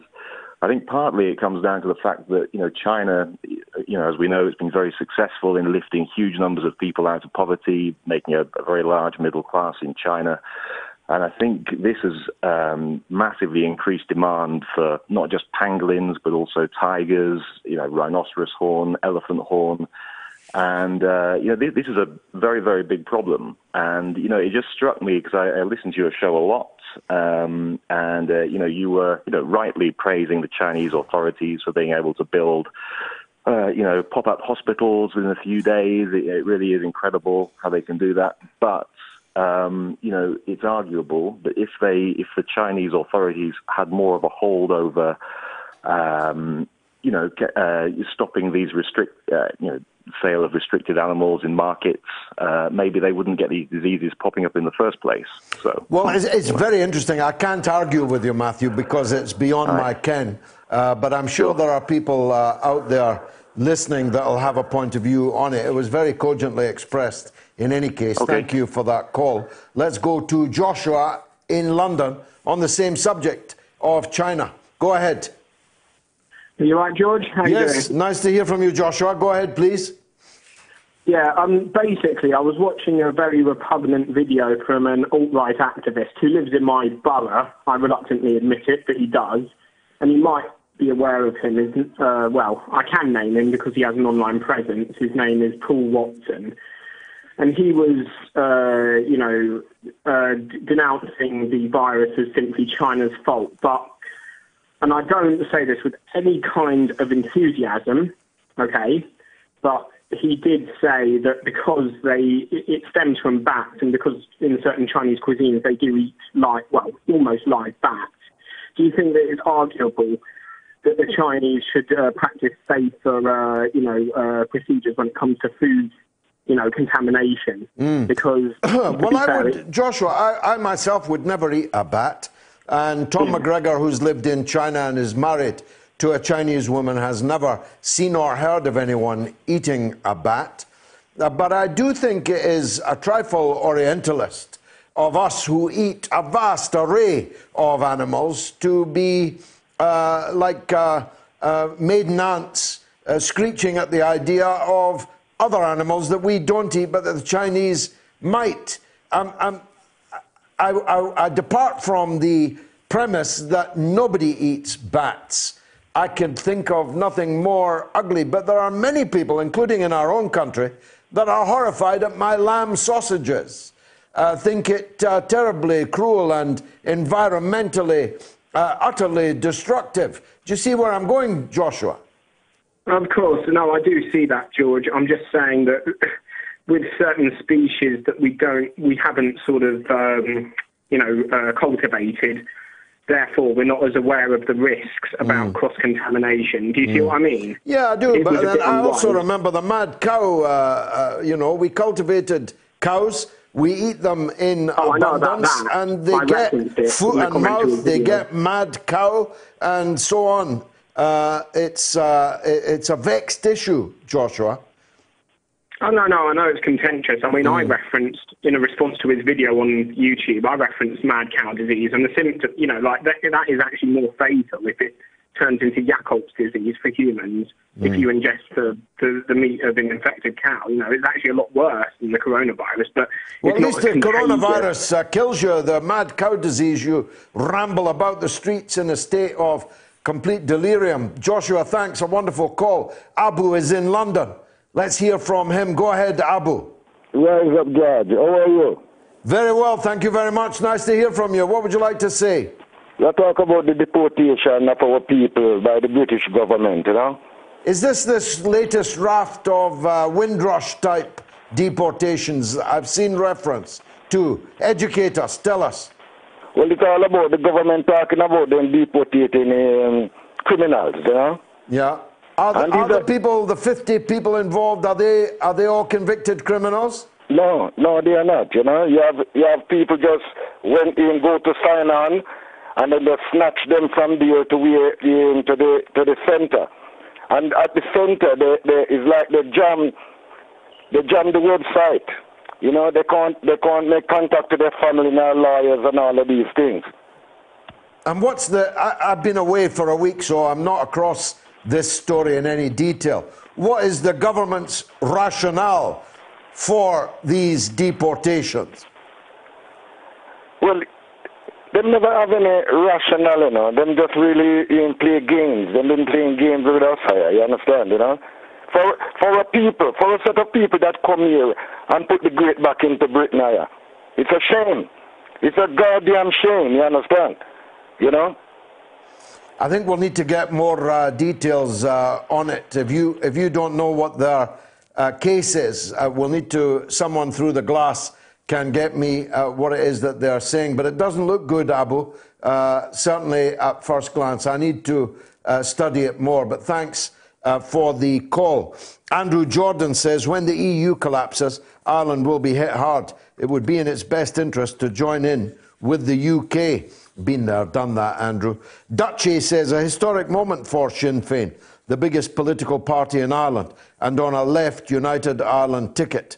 A lot of work to sell it to Northern Unionists and the West Brits in the South, but it is inevitable now with all the great work Brexit has done, fragmenting the UK. And Tom Gilmore says plenty of moderate Unionists have no major issues with the United Ireland. It's all about business. The average industrial wage in the north of Ireland is 21,000. In the Republic of Ireland, it's 35,000. We are no longer ruled by the church. The gun is gone, and Ireland is a better, open place for all. And Michelangelo says, couldn't be happier about Ireland. The stain left by Varadkar will never dull. And David O'Draith says, Sinn Féin, the party that voted against the EU on no less than 25 occasions. Then the moment the Brexit vote was in, they suddenly became pro-EU. You couldn't make this stuff up. It can't be that long before they change their minds about reunifying Ireland. And Woody Woodpecker says, liking the lineup tonight, George, and the monologue. But I think he went on to say, I hope this has not been censored, because I saw this in real time. He went on to say he doesn't like the graphics. And these people who designed the graphics have suppressed that. The Midnight Owl says, hopefully Ireland will unite sooner than 10 years. Let's hear from Chris in Milton Keynes on the coronavirus. Chris, go on.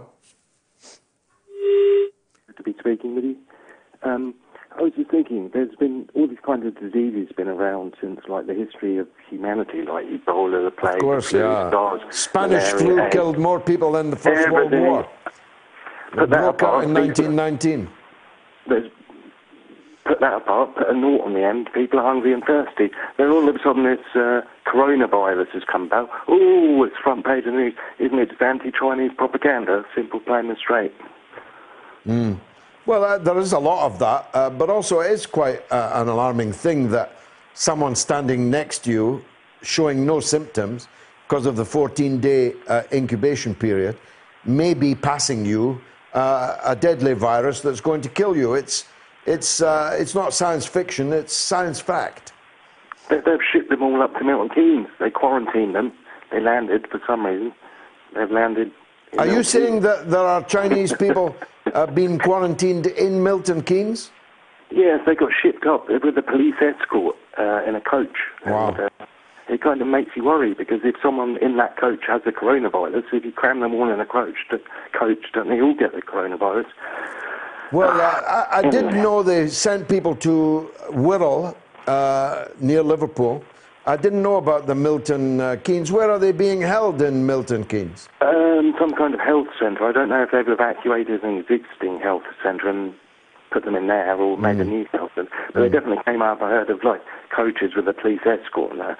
I'm so sorry for those guys. I mean, like I say, surely if one, how can you quarantine a virus by cramming people into a coach where the air filters? Well, you can limit it, of course, to the people that are in the coach, and that's pretty hard luck if you're one of those in the coach. But if you just let them walk around and you don't quarantine them, then the multiplying of the virus would seem obviously to be much more likely.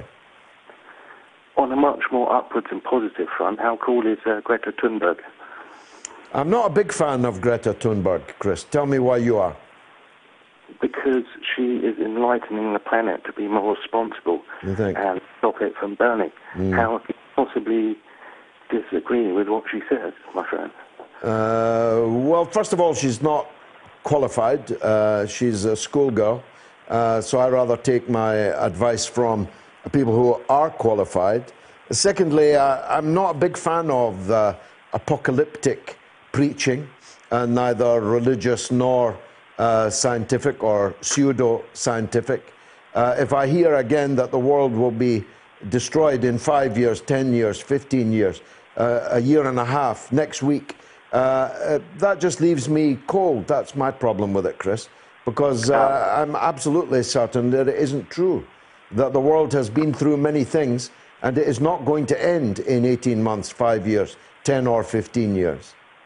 She's just turned 17 and she's become one of the world's most powerful people within the space of 2 years. And that in itself raises questions. How? Why has she? She's a schoolgirl that doesn't go to school. She's the right things.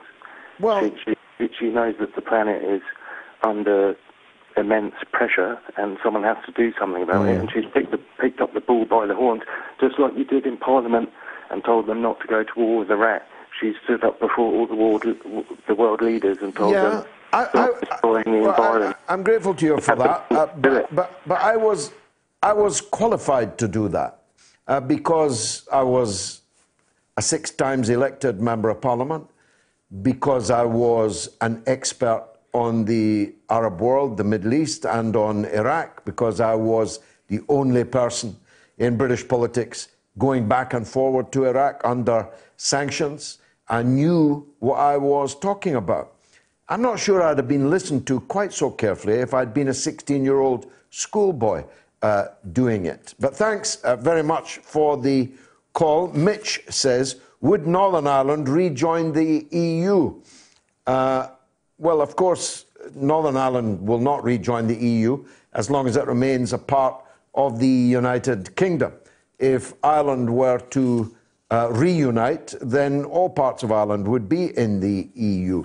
Andy Omega says Ireland will reunite and quit both the EU and the UK in less than 10 years. Fragmentation and self-determination is the game to play in Europe going forward. And Cardon says, I recently asked my 30-something nephews and nieces about this. They all work and have young families. Basically, their response was, lovely idea, but we don't want to pay for Northern Ireland. I do hear that from time to time when I'm in the Irish Republic, and it always sounds like hearing Our Lady swear, if you know what I mean.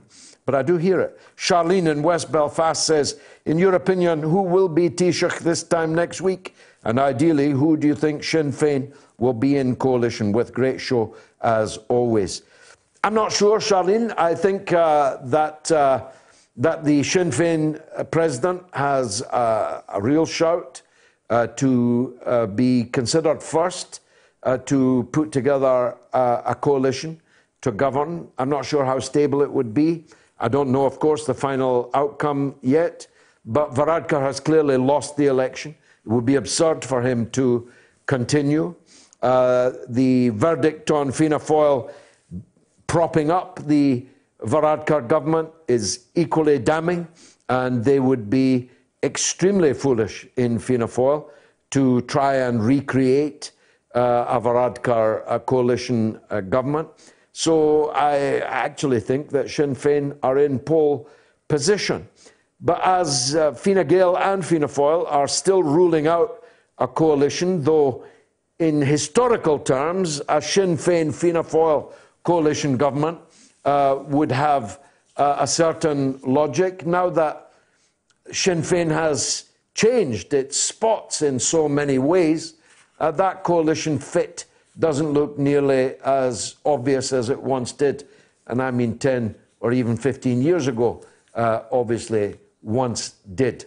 So it seems likely that independents, socialists, Greens, if they will, and Sinn Féin will form a government.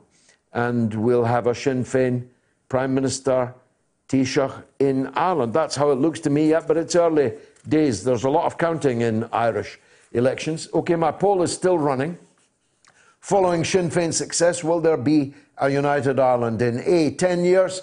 That's 54%, down 1. B, 20 years, 15%, up 1. C, never, 31%, no change. If you want to vote on that, go on to my Twitter feed, @GeorgeGalloway, and cast your vote. Let's take a quick break, and then we'll go on to That Was the Week. That was Radio Sputnik. Tune in every Wednesday to Loud and Clear with Brian Becker and John Kiriakou for a regular segment called Beyond Nuclear, where Brian and John discuss nuclear issues, including weapons, energy, waste, and the future of nuclear technology in the United States, with Kevin Camps, the radioactive waste watchdog at the organization Beyond Nuclear. Listen on Wednesdays right here on Radio Sputnik. Want to talk? Get in touch with us at radio@sputniknews.com. That was the week that was. This is where I take a look back at 7 days in history which shaped or rocked our world. It was 70 years ago this day that the United States Senator Joseph McCarthy launched his anti-Red crusade, accusing more than 200 staff in the US State Department of being members of the Communist Party.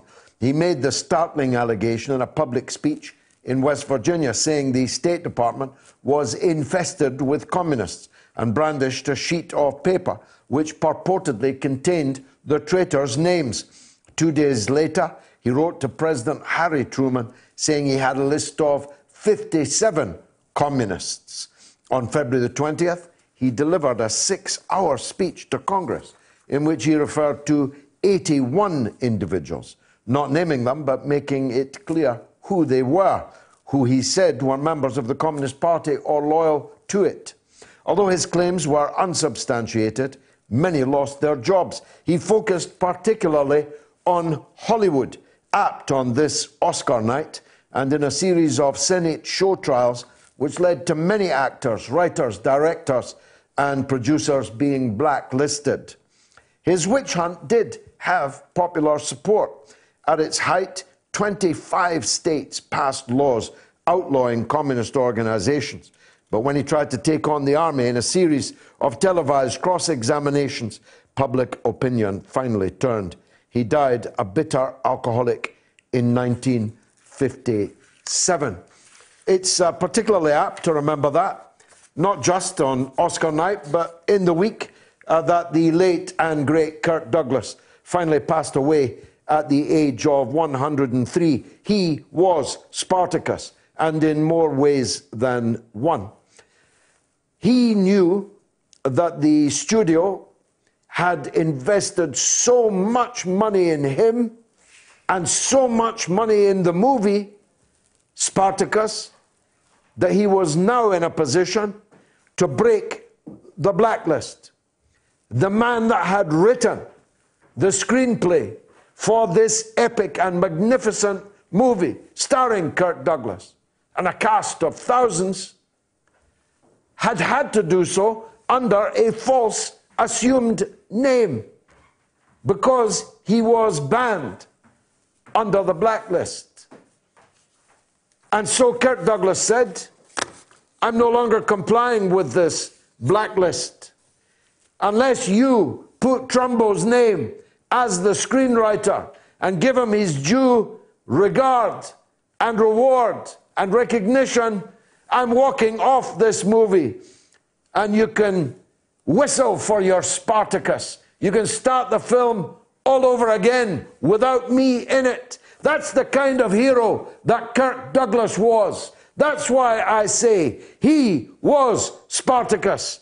He destroyed the blacklist.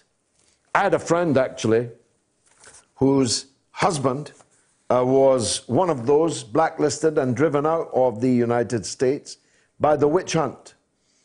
She had to move first to Britain, didn't like the weather, moved to the south of France. She discovered that our next door neighbor, cutting his hedge, was Pablo Picasso. Naturally, they became firm friends, an exiled Hollywood director and his wife, next to the famously communist Picasso. Picasso gave her, as a gift, one of his paintings. She later sold it for $25 million. George, I'd like to nominate for the Hall of Fame the genius Alan Turing, who quite possibly was responsible for saving more Allied lives during World War II than any other single individual. Eric, that's a very good nomination. Could someone write that down through there behind the glass? Let's say that Alan Turing is one of the nominees. We'll consider next week's nominees when we've read everyone's nominations. George, I too had never heard of Pete, I can't even say his name, Pete Buttigieg, before the Iowa caucuses, had it not been for the fact that I was doing the Sun crossword, really, a couple of weeks ago. The Sun has a crossword? What is it, in pictures? And the clue was, what is the forename of the US politician with his surname? I thought it was someone from history. I only solved it because Pete only has 4 letters. Turned out he's someone who was about to become prominent. Odd how the compiler had the idea to include him rather than Bernie or Biden or someone else we'd heard of. Very odd. My tinfoil hat is not as fancy as your trilby, though, George. That's from Tony Getliff. There's still plenty of time to get involved in the poll, and you can call me, of course. I'm ready to argue the toss with any of you, but I do have so many other points to make about On This Day. Let me continue. On this day in 1972, the UK government declared a state of emergency over the national strike by Britain's miners. It was the first time since 1926 that British miners had been on official strike. The strike lasted 7 weeks and ended after miners agreed to a pay offer on February the 19th. The successful strike indirectly brought down Edward Heath's Conservative government, but it proved a bitter lesson to an aspiring leader called Margaret Thatcher, who determined to break the miners, and in 1985 she did. Don't tell the wife, but I'm old enough to have been active in that strike in 1972. I am a lifelong honorary member of the National Union of Mine Workers, South Wales area, Mardy Lodge. If you're reading my novel, Queensway at the moment, you'll know that that area and that lodge plays a prominent role in the story. If you haven't bought my novel yet, you can do so at georgegalloway.com. You'll like it. Everyone who's read it so far has done. But I was involved as an activist at 18 in that strike in 1972, even though it was only comprised of my going around turning lights on when other people had turned them off in public buildings. It's no secret that I support Manchester United. It was in this week on February 6th, 1958, that one of the greatest tragedies in football occurred. A plane carrying the team which had just defeated Red Star Belgrade in the European Cup stopped to refuel in Munich. In heavy snow, it crashed, taking off, killing 7 players and 14 others. Another player, the peerless Duncan Edwards, died in hospital 2 weeks later.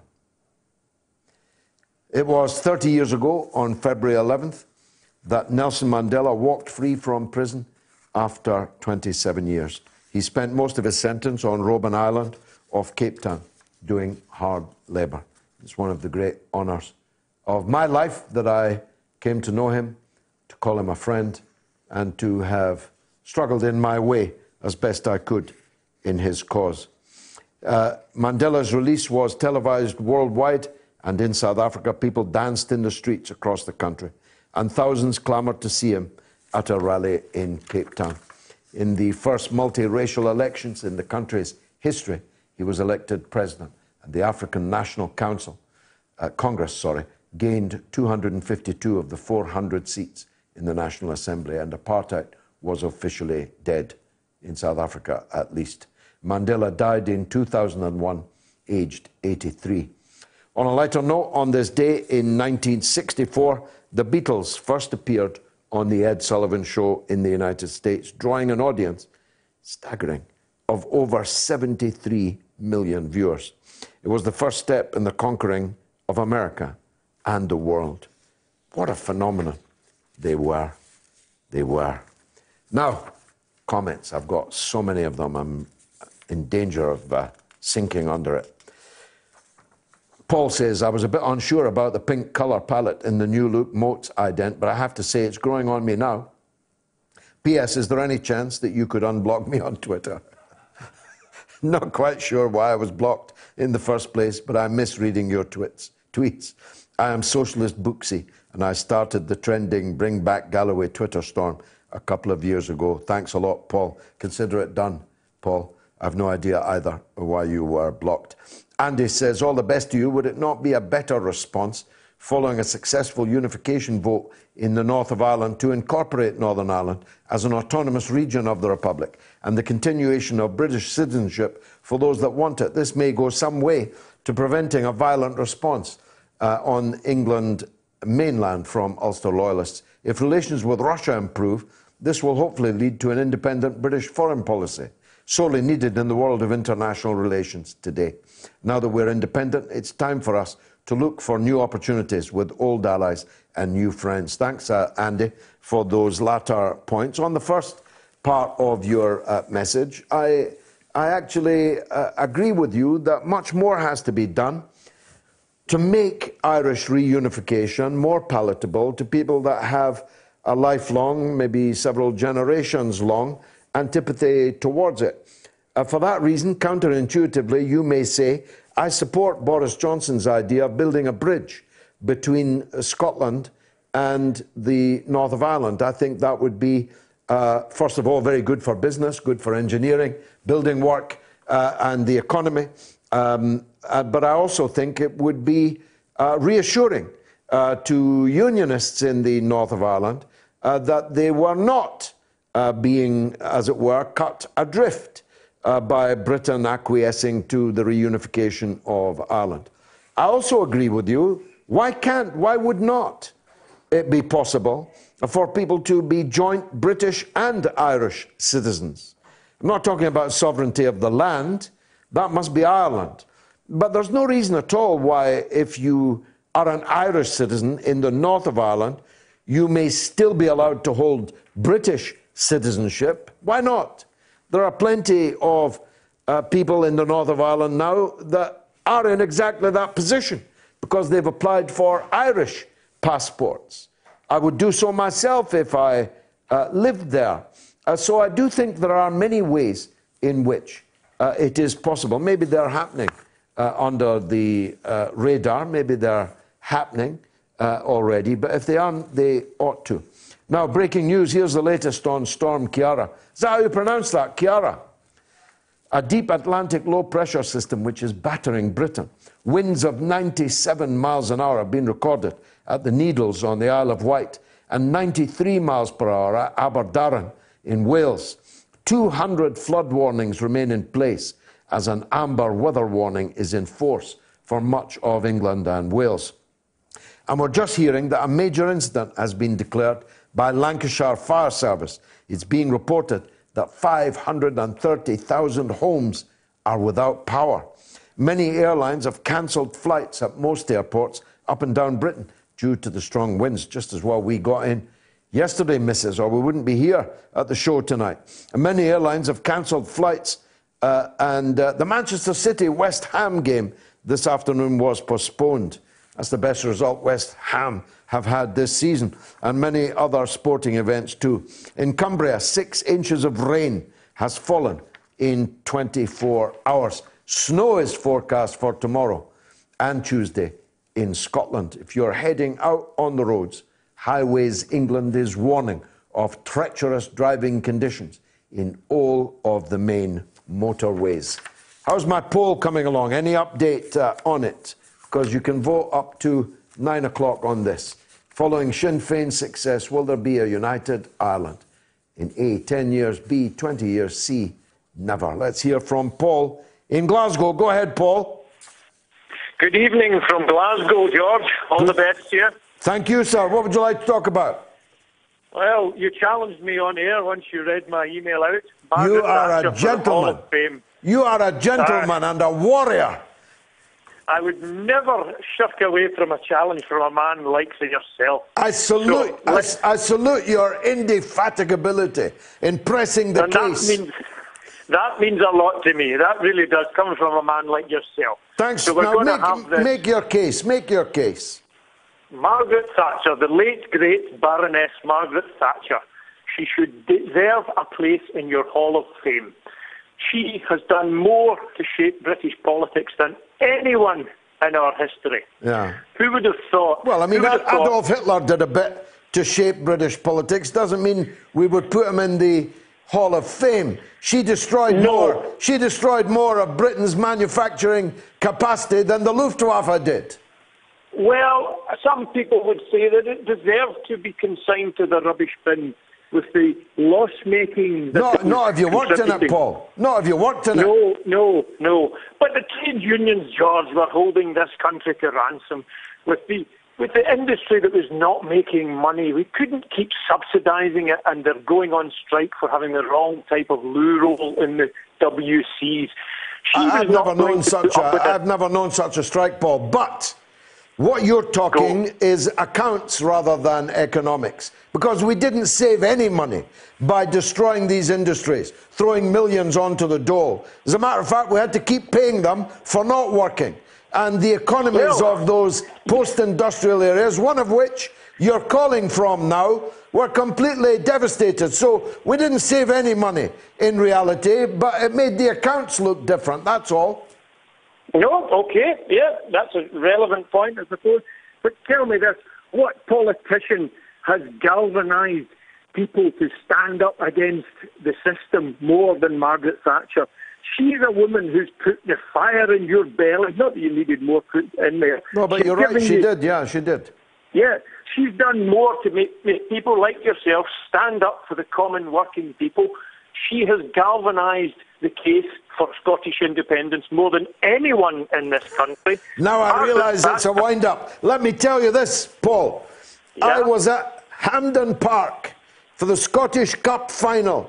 I think it was 1989, between Celtic and the Dundee Labour Party, otherwise known as Dundee United. And the entire stadium held up red cards. Thatcher was up there in the stand. For some bizarre reason, somebody thought it was a good idea for her to present the Scottish Cup. And the whole crowd was singing, Margaret Thatcher, stick your poll tax up your Archie. And she turned to Ian Lang, the Scottish secretary, and said, what is that they're singing, Ian? And he said, I think they're singing, Margaret Thatcher, give the poll tax a chance. Great story, George. But I mean, there you go. She really invokes a lot of emotion in today's politics and indeed society in general. But I mean, there's a woman who won 3 general elections. So did Tony Blair. Yes.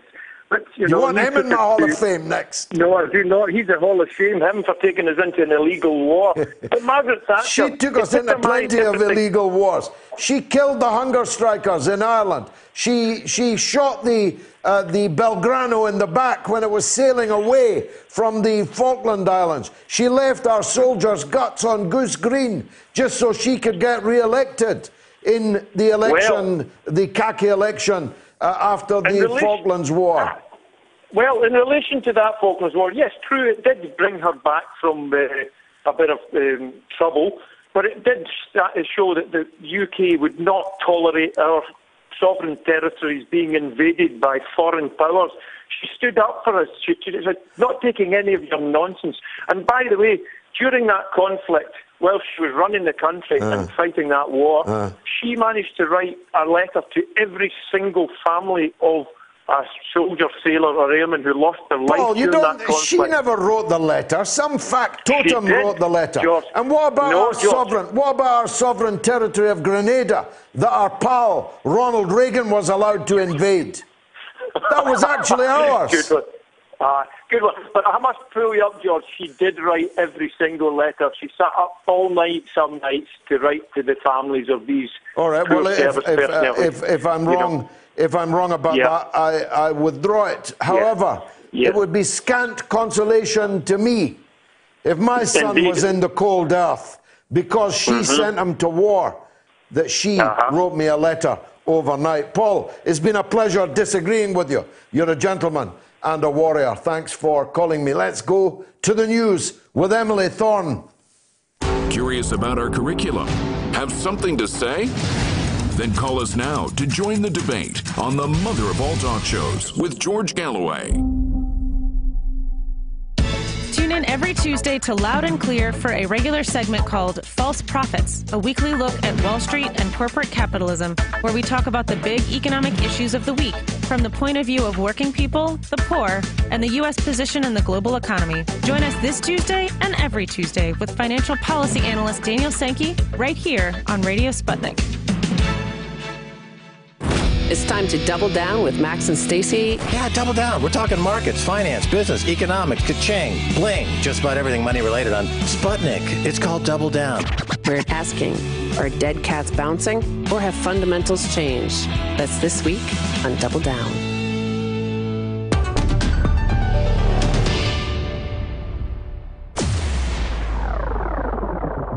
Radio Sputnik. We speak your language. Find us at SputnikNews.com.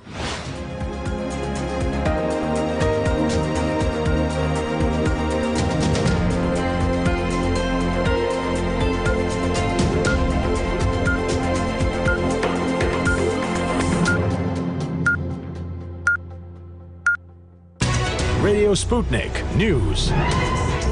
Counting is continuing in the Irish general election as a respected exit poll has put the three main political parties tied in first preference votes. Ballot boxes from across the 39 constituencies were opened at 9 o'clock this morning. Indications from the poll suggest that there is little difference in percentage terms between Fine Gael, Sinn Féin and Fianna Fáil. However, early tallies at count centres suggest a Sinn Féin surge forward. Polling in the election closed at 10 p.m. last night. It appears unlikely that any party will have a clear majority, so another coalition government is probable, although the composition is still unclear. Both Fine Gael and Fianna Fáil say they would not enter coalition with Sinn Féin.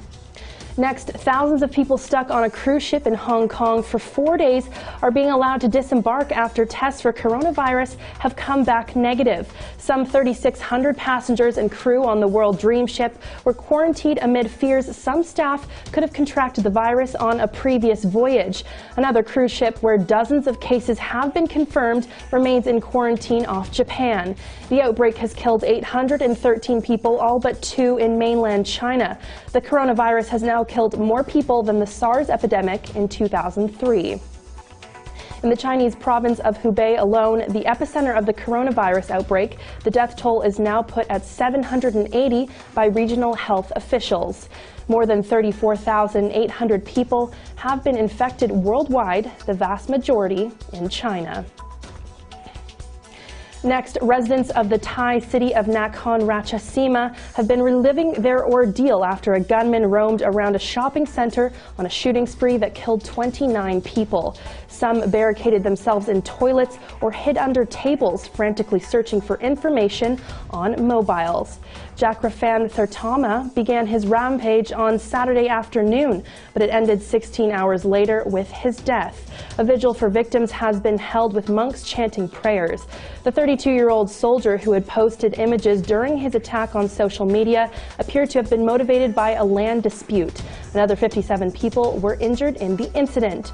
He began his attack at around 3:30 local time on Saturday at a military camp, but it was his arrival at Terminal 21 shopping complex that led to an indiscriminate shooting spree.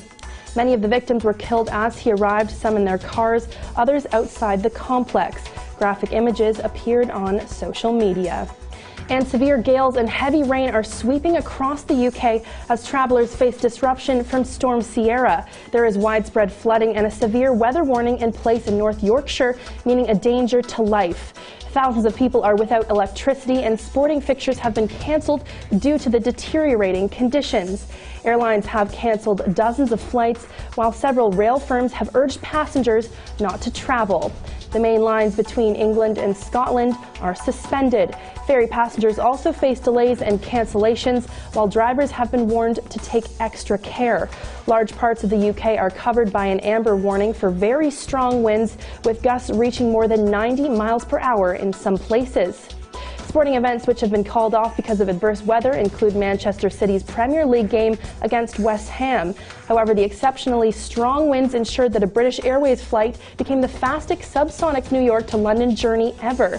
The Boeing 747 reached speeds of 825 miles per hour as it rode the jet stream accelerated by Storm Ciara. The 4-hour and 56-minute flight arrived at Heathrow Airport 80 minutes ahead of schedule this morning. And finally, one of the world's best-known double acts, Tom and Jerry, turned 80 this week. The cartoon duo was dreamt up out of desperation. MGM's animation department, where creators Bill Hanna and Joe Barbera worked, had struggled to emulate the success of other studios who had hit characters like Porky Pig and Mickey Mouse. While out of boredom, the animators, both aged under 30, began thinking up their own ideas. Barbera said he loved the simple concept of a cat and mouse cartoon with conflict and chase, even though it had been done countless times before. Puss Gets the Boot was the first they released in 1940. The debut was a hit and won the studio an Oscar nomination for Best Animated Short. Despite their work, the animators were not credited. The Oscars, of course, takes place in Los Angeles tonight, with the British film 1917 hotly tipped in several categories, while the Best Actor Oscar is likely to go to Joaquin Phoenix. Well, that's all for Sputnik News. I'm Emily Horn.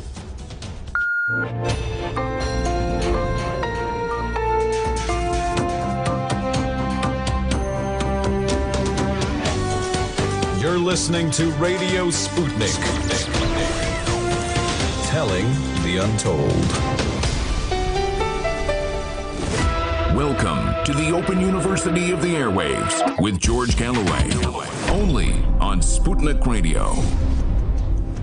George, I heard a rumor that Pete Buttigieg has pronounced himself Democratic nominee and that his running mate will be Juan Guaido, with President Trump's full backing, of course. That's from Paul. Here's the second poll. Which film should win Best Picture at the Oscars tonight? A, 1917, B, Parasite, C, Joker. You can vote now on my Twitter feed.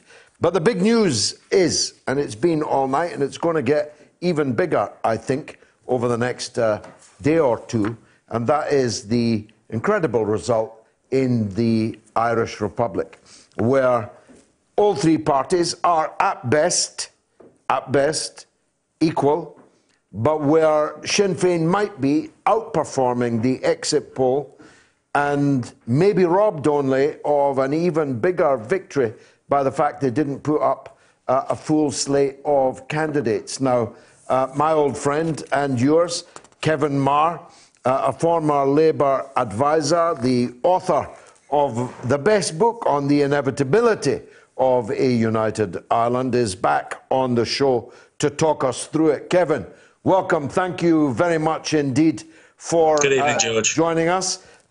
It's a red letter day or a green letter day. Let's analyse it first and foremost. What's your latest information on what the likely makeup of the Dáil will be when the dust has settled? Well, as you say, George, it's a fiendishly complicated system that they've got in the Irish Republic. Multi-member constituencies, a lot of preferential voting, single transferable vote. So there's a lot of counting takes place and then recounting and recounting. At the moment, what we've got is I think there's about 33, 34 seats that have been declared. Of those, Sinn Féin has got 23 of them. So at this early stage of the count, 2016 general election. So it's an important threshold for Sinn Féin.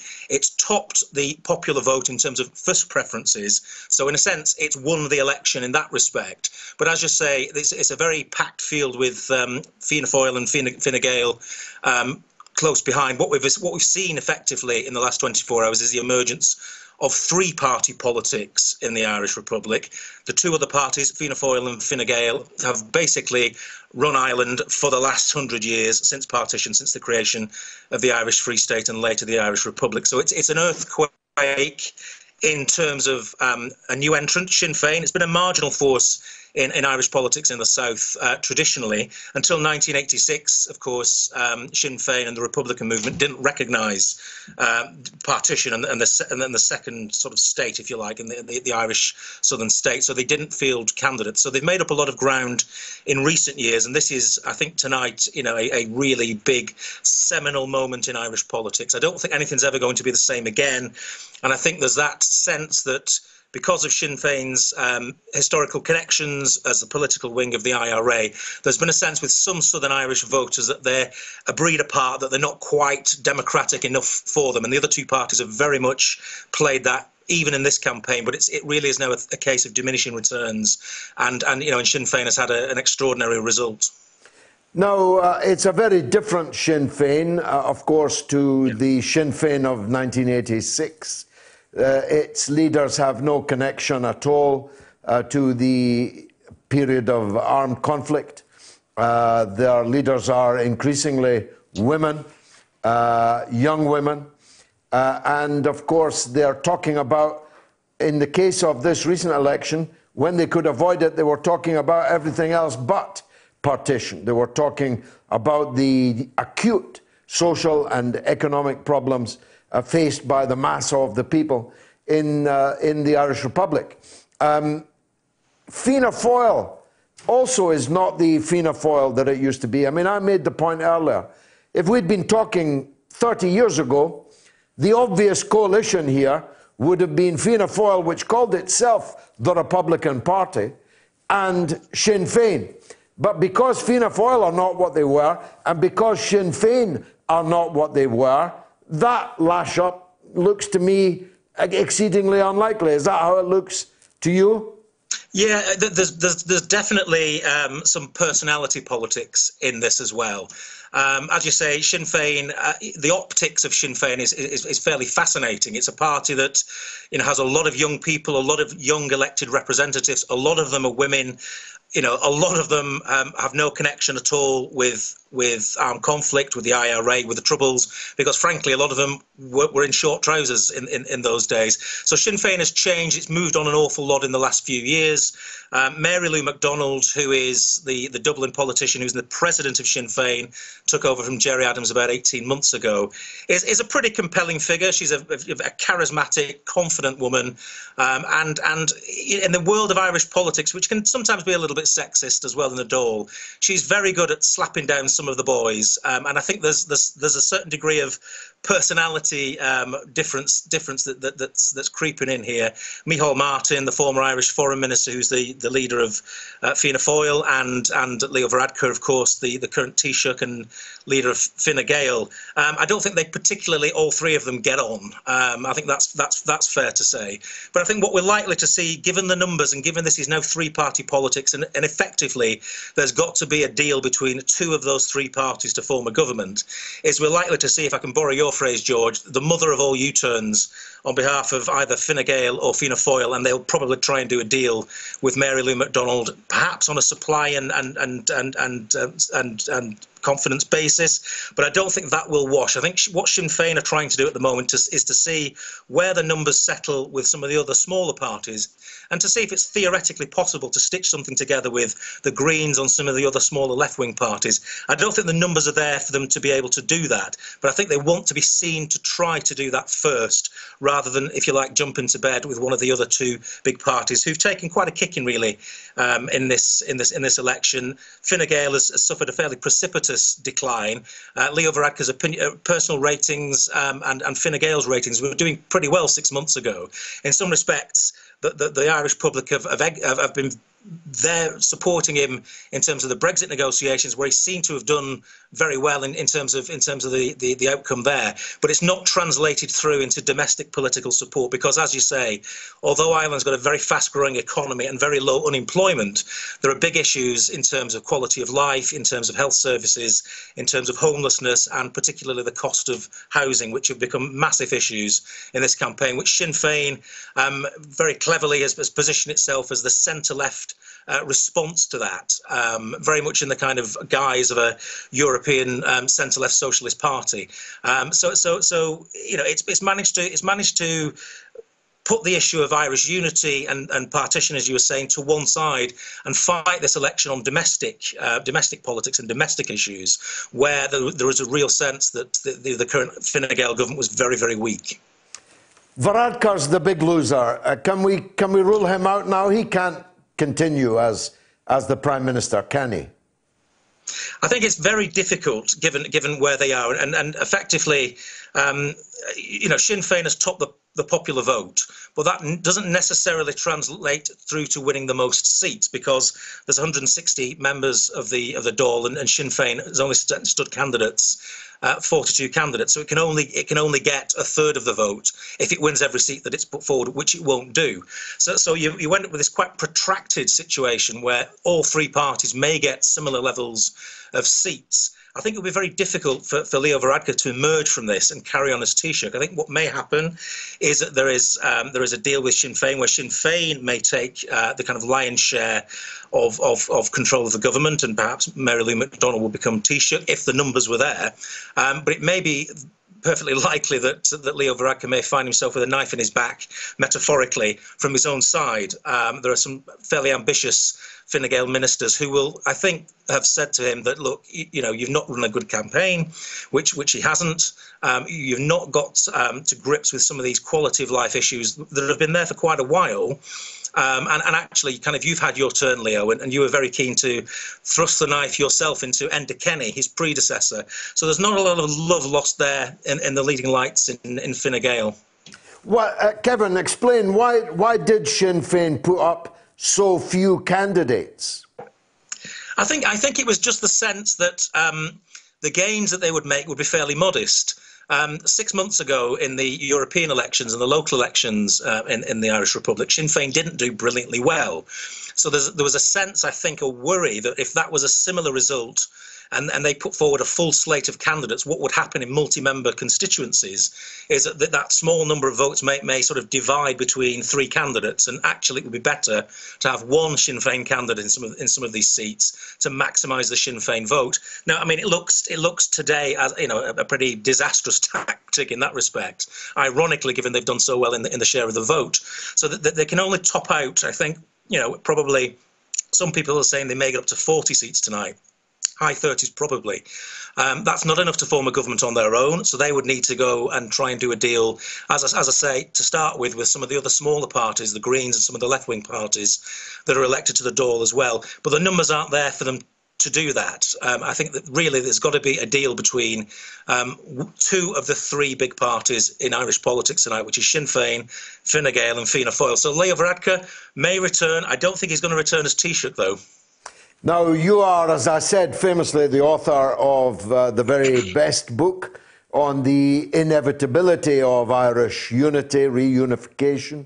As we speak tonight, without knowing the full results, are we closer to Irish unity than we were a week ago? I think definitely. I think the rise in Sinn Féin's support, however that pans out, whether they enter government or whether they don't, I think the debate in Irish politics changes I think, quite seriously tonight. I think the two big parties, as you alluded to at the start, Micheál Martin, the leader of Fianna Fáil, which is traditionally the Green Party of Irish politics, founded by Eamon de Valera. The Republican Party, as it styles itself, has done very, very little in recent years to bring about a discussion about Irish unity, and actually has been quite hostile to it. Yeah. I think there's evidence that people within the party who are much greener than the current leadership under Micheál Martin would be very keen to, if they have to do a deal, to do it with Sinn Féin. And it may be that Micheál Martin is another victim of tonight's result as well. I mean, he's not played a blinder in this campaign, as hasn't Varadkar. They've both been outclassed by Mary Lou McDonald, who is just streets ahead of them in terms of being an effective communicator and campaigner. So we may see over the next 48 hours the leaders of both of those political parties falling by the wayside as people within those parties look to try and do a deal. I don't think there's going to be much chance of the two main parties working together. They have been doing for the last 3 or 4 years anyway. Fianna Fáil has backed up Leo Varadkar's Fine Gael, and that relationship hasn't worked desperately well. You've basically got a cartel where the two of them have tried to keep Sinn Féin out of the equation for the last few years. And tonight, really, that policy, that cordon sanitaire that they've tried to instill in Dublin politics just isn't going to last. Sing hallelujah. Kevin, remind us where we can get your book. It's certainly online, and it's in all good bookshops and a few bad ones as well. Thank you very much, Kevin Meagher. Thanks, George. Irish expert, been helping us for some years now on the mother of all talk shows. Let's go straight to the lines. About Ireland, here's Brian in Ireland. Go ahead, Brian. Hi, George. How are you doing? Good. I'm a happy man tonight. Yes. You're one among many. Yeah, it's been a very... I lit a candle in Moscow for this outcome. I should have lit 32. You should have. Thanks, comrade. Cormagus. Thank you. Go ahead. The gentleman you had on there, he basically summed it all up. I think, in terms of Sinn Féin weren't expecting this. They did... Earlier, I was talking to some Sinn Féin activists on Monday, and they expected highest they would get would be 32. And that's if they were realising they hadn't put enough candidates into certain areas. There were several of their candidates, up to 22 of their candidates now, have gone through on the first preference vote. And had they, on a huge first preference vote, not just... getting over the quota, but getting over the quota by several thousand. So they could have easily have brought in a second candidate. And in some places, like Desi Ellis could have brought in maybe a third candidate, So they've kind of been unfortunate that they didn't put that in. But as your caller, as the gentleman you had on talking, says, about 6 or 7 months ago, this was unthinkable. It just didn't look like it was going to happen at all. What are the main reasons, Brian, why it has happened? It has an awful lot to do with a total disenchantment with neoliberal politics, politics of spin. People who are spending most of their lives in their cars, have to pay huge amounts to put their children into care when they go to work, don't get to see their families. These people are unhappy. They're being told all the time that the economy's doing great, that there's full employment, that there's this, that there's that, but their lives aren't getting any better. So there's a real disenchantment among ordinary working people. And Fine Gael and Fianna Fáil don't talk to those people. Sinn Féin kind of are better at speaking to them. They can talk to them in their own language, whereas the Fine Gael is a real private school theme running through their front bench, and they just don't get the problems that people on mortgages who have to travel 3 hours a day to work have. So they're just really cut off. And what really summed it up, I think, was the Black and Tans commemoration of the RIC. They just totally could not see how ridiculous that sounded to Irish people, and it really backfired. I think it wasn't the key thing in this, but it did have a part to play in invigorating. Well, yeah, I mean, it was a Marie Antoinette moment. Why don't they eat cake? If they don't have bread, why don't they eat cake? Let's build a monument to the black and tans that slaughtered us. This was kind of madness from Varadkar. Why did Fianna Fáil, the so-called Republican Party, go along with that? Well, they quickly, I think they would have gone along with it, but then they quickly realised what way it was going. So the first mayor who was invited, who refused to go to this... Cork, the mayor of Cork. It was the mayor of Clare started first. Okay. He was a Fianna Fáil mayor, and he refused. And then, of course, the Cork mayor went, and then, of course, Sinn Féin obviously weren't going to go. And then it just took on a bit of a snowball effect, and it was nothing that Charlie Flanagan or Leo Varadkar could say that could make it any better. No. And you have to remember these people... Wolfstones at the top of the top 20, though. Yes, it did. It did. And I think that, that kind of feel-good... the kind of feel-good feeling factor got into the Sinn Féin kind of base, and they started getting out and they started feeling something. And then there was an awful lot of other things. There was a lot of homeless people. There was a homeless gentleman on the banks of the canal up in Dublin. He was picked up by a digger. They didn't realise he was in his tent. They badly hurt the man. Stuff like that. The trolleys of people in the hospitals. There was a vicious murder, a gangland murder in Drogheda in County Louth. It was just a culmination and almost a perfect storm. So and also they were pushing Brexit. They were saying, Brexit, we've handled Brexit. But people in Ireland didn't really care. People were they're more worried about their health. They're more worried about the lack of housing, mortgages and things like that. Well, that's the best call of the night, Brian. Don't be a stranger. That was fantastic, Brian. In Ireland, let's go to Austria and talk to Yvonne on the same subject, I think. Yvonne, welcome. Hello, George. How are you? Very nice to hear from you, Yvonne. I'm ringing up again, on the same subject because I'm a Dubliner, actually, through and through. So my question was, because I just tuned in when you were speaking about the cost of Irish unity. And the thing was, I'm celebrating in my heart, it's beautiful, this result for us today. I see it as an Irish victory and a step towards Irish unity. But my parents used to always say to me, Ireland couldn't afford Northern Ireland. And I tuned into you and you were just saying the same thing.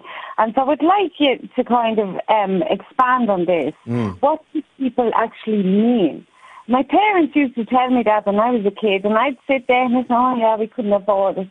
And the other day I was talking to somebody and they said, no, what are you talking about? That's another piece of land, actually. When was that a bad thing that you got another piece of land? So could you actually expand on this? Because it was I can't, because it's, first of all, absolutely nonsensical to me. And secondly, even if it was true, what difference would that make? It cost Germany, West Germany, to absorb East Germany. But the reunification of their people was more important than pounds, shillings and pence or the German equivalent. So, it's like it's impossible for me to compute why that would even be an issue. But there are some things in the north of Ireland that are better than in the Republic. The health service is free in the north of Ireland and it isn't free in the Republic. There are benefits that the people in the north have that some people in the south don't have. On the other hand, wages are higher in the south than they are in the north. These kind of things will have to be ironed out and negotiated, and a transition agreed, no doubt. The Americans would help that transition. No doubt the Europeans would. Hallelujah. We now have the gate open to the reunification of a small island that's been partitioned for 100 years against its will and drowned in blood. Let's celebrate the fact that the party which really meant it when it said it stood for Irish reunification, as opposed to others that pretended to, has apparently triumphed in this election. Yvonne, thanks very much for the call. I need to press on. Dave is in the southwest on EU defence budgets. Dave, go on. Thanks for taking the call, George. Yeah, it's ironic that you spoke previously about Margaret Thatcher. Yeah. And then now Sinn Féin and Ireland and policy. There is a policy, actually, that Margaret Thatcher and Sinn Féin currently held together, which was they both opposed European or commitment to European Defence Union. So that, I don't know if Sinn Féin still do. Well, they did last time I looked. If it's not, I'll stand to be corrected. So no, you're probably right. You're probably right. What I'm getting towards is obviously Margaret had, what it turned out to be incoherent defence policy because her saying no to Jacques Delors in 1984 for his request for European Defence Union, but it was never articulated in the Tory party since. And I firmly believe from conversations with Lord James of Blackheath that there's a three-line whip in the party to keep quiet on it. Now, this is all important now because the deputy leader of the German CDU, Johann Wadfall, has openly called last week for the French nuclear deterrent to go into EU or NATO command and control. And that concerns us because currently we have both bilateral and multilateral defence agreements with the French. And as I understand it, our Trident fleet and nuclear attack fleet jointly go out in a joint fashion with the French nuclear deterrent. So this concerns us directly in two ways, not just that physical way, because currently Boris's future paperwork with Europe has membership and commitment to European Defence Union under consideration, and those are the words, under consideration. So whilst we've had this silence of not articulating any of this during the Brexit debate, either by vote leave or remain, we now have the top end of nuclear capability and weaponising the EU on the agenda. And this is not the first time I've picked this up. I've picked it up 3 times previously. One from a RUSI advisor, Nick Whitney, saying that the British and French nuclear deterrent could and should be extended to the EU unless Trump is impeached or has-strained. And we also have Max Hoffman being reported in Deutsche Welle some time ago saying that the French and British nuclear deterrent should form the European shield. So my question really to George and probably the listeners, if they're able to interact, is does the prospect of an unelected EU President and Council having nuclear weapons capability under their command and control of an unaccountable executive over the people of Europe worry you? Well, it certainly scares the life out of me. It's an absolute monstrosity of an idea. And the point that you make about the veil of silence, which has been dropped over this whole thing, is equally troubling. It would be bad enough if we were being talked into this European Defence Force in an open way. But the idea that we might be being silently marched into it is even more unacceptable. I'm unlike you, I suspect, Dave. I'm against the European Defence Union and I'm against NATO. I want Britain to be an entirely independent country with its own control over its own military and its own foreign policy, which is the parent of military policy. Defence is the daughter of foreign policy.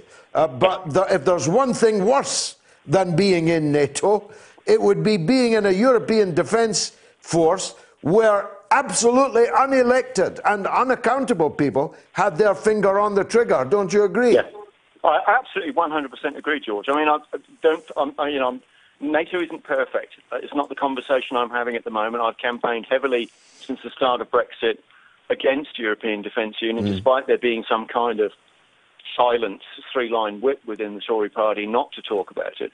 But this concerns everybody in Britain through 2 other ways, because it's not for free. There will be a bill if it goes through. And currently a lot of the wording that we're finding, the wordsmithing coming out of number 10, is that they're saying that our commitment is unwavering to European security. And this is a lovely little cover phrase, because security as it stands at the moment in terms of the paperwork, the bureaucratic paperwork, covers defence. Now, and this is where it concerns everyone, is the Germans are talking about conscription from 16 to 35 both sexes on a pan-EU basis. And they want one single European defence contractor. one only, single point control of the industry. So as a data point where let's go back to the sort of nuclear fleet is concerned, currently the steel that's being procured by the MOD for the new astute hulls that are coming in up the Barrow and Furnace there is being procured from France. It's not being procured from Britain. So this is one of the issues that we've got to start talking about. That the EU I'm glad you've raised it, Dave. We don't have time to do it justice, but I'll make sure it's on our agenda in subsequent weeks. It's a very important call. It is very important. Please feel free to come back to me. I'd love to go through it. I will do. Make sure we've got Dave's telephone number, please. We need him on at more length. Now, the poll, which film should win Best Picture? A, 1917, 35% of you, up 3. B, Parasite, 15%, down 3. C, The Joker, 50%, no change. If you want to cast your vote on those 3 films, which one should win Best Picture? You can do so on my Twitter feed. I need to take a quick break.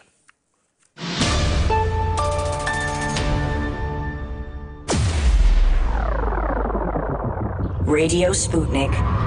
We speak your language. Find us at SputnikNews.com.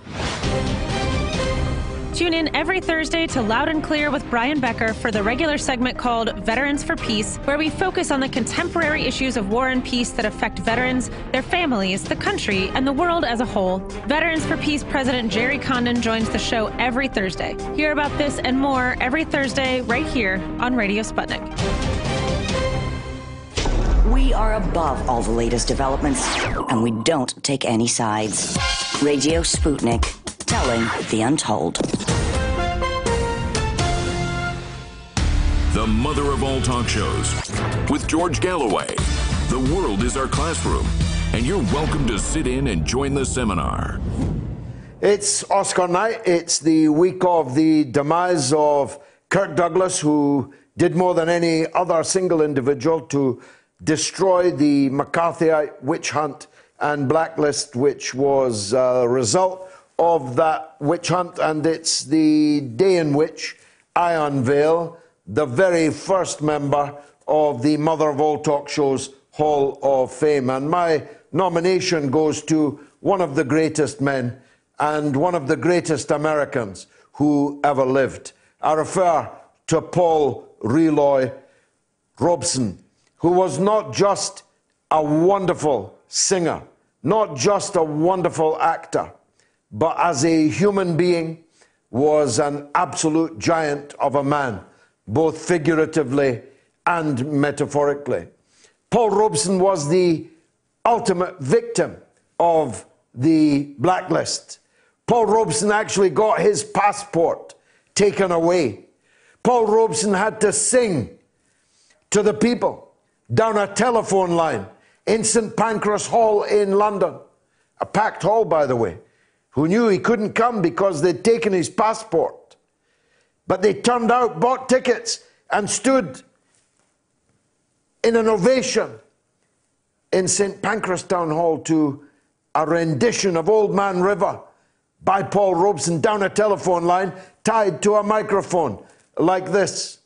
Paul Robeson's voice, his presence, his courage in facing up to racism, facing up to all the prejudices and bigotries of American life in his era, standing up to the Cold War division of the world, standing in solidarity with the people of Russia, with the people of China, perhaps above all with the people of Spain, as an activist here in London, when a student at SOAS, the School of Oriental and African Studies, with the people of Republican Spain.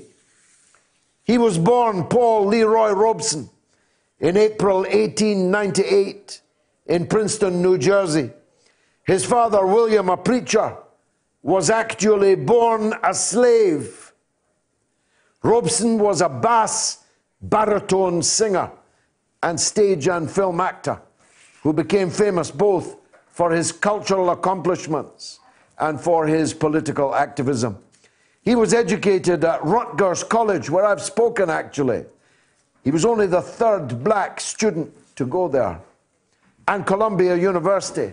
He was also a star athlete in his youth. He studied Swahili and linguistics at SOAS in London in 1934. His political activities began with his involvement with unemployed workers, with the miners here in Britain, and with anti-imperialist students that he met here in Britain and worked with in support of the Republican cause in the Spanish Civil War and his lifelong opposition to fascism. In the United States, he also became active in the civil rights movement and other social justice campaigns. His sympathies for the Soviet Union and communism and his criticism of the United States government and its foreign policies caused him to be blacklisted during the McCarthy era. Paul Robeson worked briefly as a lawyer, but he renounced a career in law due to the widespread racism he found there and decided to concentrate on his musical career, appearing on Broadway, on the London stage, performing Shakespeare, and in a series of films. Paul Robeson believed that trade unionism was crucial to civil rights, and it became a mainstay of his political beliefs, and he became a proponent of the union activist. In 1956, Paul Robeson was called before McCarthy's House Un-American Activities Committee after he refused to sign an affidavit affirming that he was not a communist. In his testimony, he invoked the Fifth Amendment and refused to reveal his political affiliations. When asked why he had not remained in the Soviet Union because of his affinity with its political ideology, Robeson replied, "Because my father was a slave and my people died to build the United States, and I am going to stay here and have a part of it, just like you, and no fascist-minded people will drive me from it." At that hearing, Robeson stated, and I quote, "Whether I am or not a communist is irrelevant. The question is whether American citizens, regardless of their political beliefs or sympathies, may enjoy their constitutional rights." In 1957, still unable, because they'd taken his passport, to accept invitations to perform abroad, Robeson sang for audiences around the world, including in London, where 1,000 concert tickets sold out for his telephone concert at St. Pancras Town Hall. "We have to learn the hard way that there is another way to sing," he said. An appeal to the US Supreme Court to reinstate his confiscated passport was rejected, but over the telephone, Robeson was able to sing to audiences, including in London. On January 23rd, 1976, following complications from a stroke, Robeson died in Philadelphia at the age of 77. He lay in state in Harlem, and his funeral was held at his brother Ben's former parsonage. At the 2007 Edinburgh Fringe Festival, British-Nigerian actor Tayo Aluko, himself a baritone soloist, premiered his one-man show, Call Mr. Robeson, A Life with Songs, which has since toured various countries. And the film director, Steve McQueen, has also said he intends to film Paul Robeson's story. I hope he does. I know he would do it justice. The one-man stage show is a must. The books on Paul Robeson will repay many times the time you spend reading it. But when this show is over, go on to YouTube and listen to the great Paul Robeson sing and speak. His voice, his words ring out across the ages, across the continents. He was one of the greatest of all human beings and one of the greatest Americans. And I'm proud to say he is now #1 in our Hall of Fame. Let's take 2 Scottish calls. John in Glasgow. John, on you go, sir. George, I heard you cruelly baiting and encouraging the caller from London earlier who was touting another Scottish independence referendum when really the whole debate, certainly in Scotland, has moved beyond that issue to one of a crisis of fundamental good governance that makes these people look like Japanese soldiers still in the jungles of Borneo who haven't heard World War II is over. The referendum was 5 years ago, and I would say probably many people who even voted for independence last time round are now more concerned with the crisis in governance that exists today. Yeah, I mean, but that's one of the reasons why I'm in favour of having the referendum. I want to end this endless, never-ending mentality where Scotland goes down the tubes while the SNP live high on the hog. Oh, how high. And well, yeah. I think we need to defeat the SNP. We need to defeat this pernicious preoccupation of theirs to break up this small country. Well, the whole issue, I think, of another referendum, I mean, it's a bit like the people who wanted to have another Brexit referendum. It really is so far down people's priorities here in Scotland, from as far as I can see. I mean, you have a government and a party which nurtures and promotes vacuous non-entities into senior positions running the country. You have a gentleman this week who was the Chancellor of Scotland resigning the night before his budget, who's also responsible for a project on a shipyard in the Clyde, which built ocean-going liners. They can't even build a ferry to go across the Firth of Clyde. No, I'm well aware of all of that, and it's good that you've reminded the audience of it. However, how do we measure whether the Scots want to have another referendum? We can measure it in the elections next May, not this May coming, but the following May, so the elections to the Scottish Parliament in 21. That could be fought on that basis, will be presumably fought on that basis. That's one indicator. Opinion polls seem to suggest that it's a close-run thing whether we should even have another referendum. But you're convinced the majority doesn't want one? I don't think people, the majority of people, there are so many issues. Everywhere you look, it's a catastrophe. We don't have to wait till May next year, George. We can have it in May this year if the desire is there. I want it in May this year. Right after the Alex Salmond trial, let's have the Indy Ref 2. Well, by rights, it's 4 years. Her mandate has expired. It's a 4-year mandate in these devolved assemblies. The mandate has expired.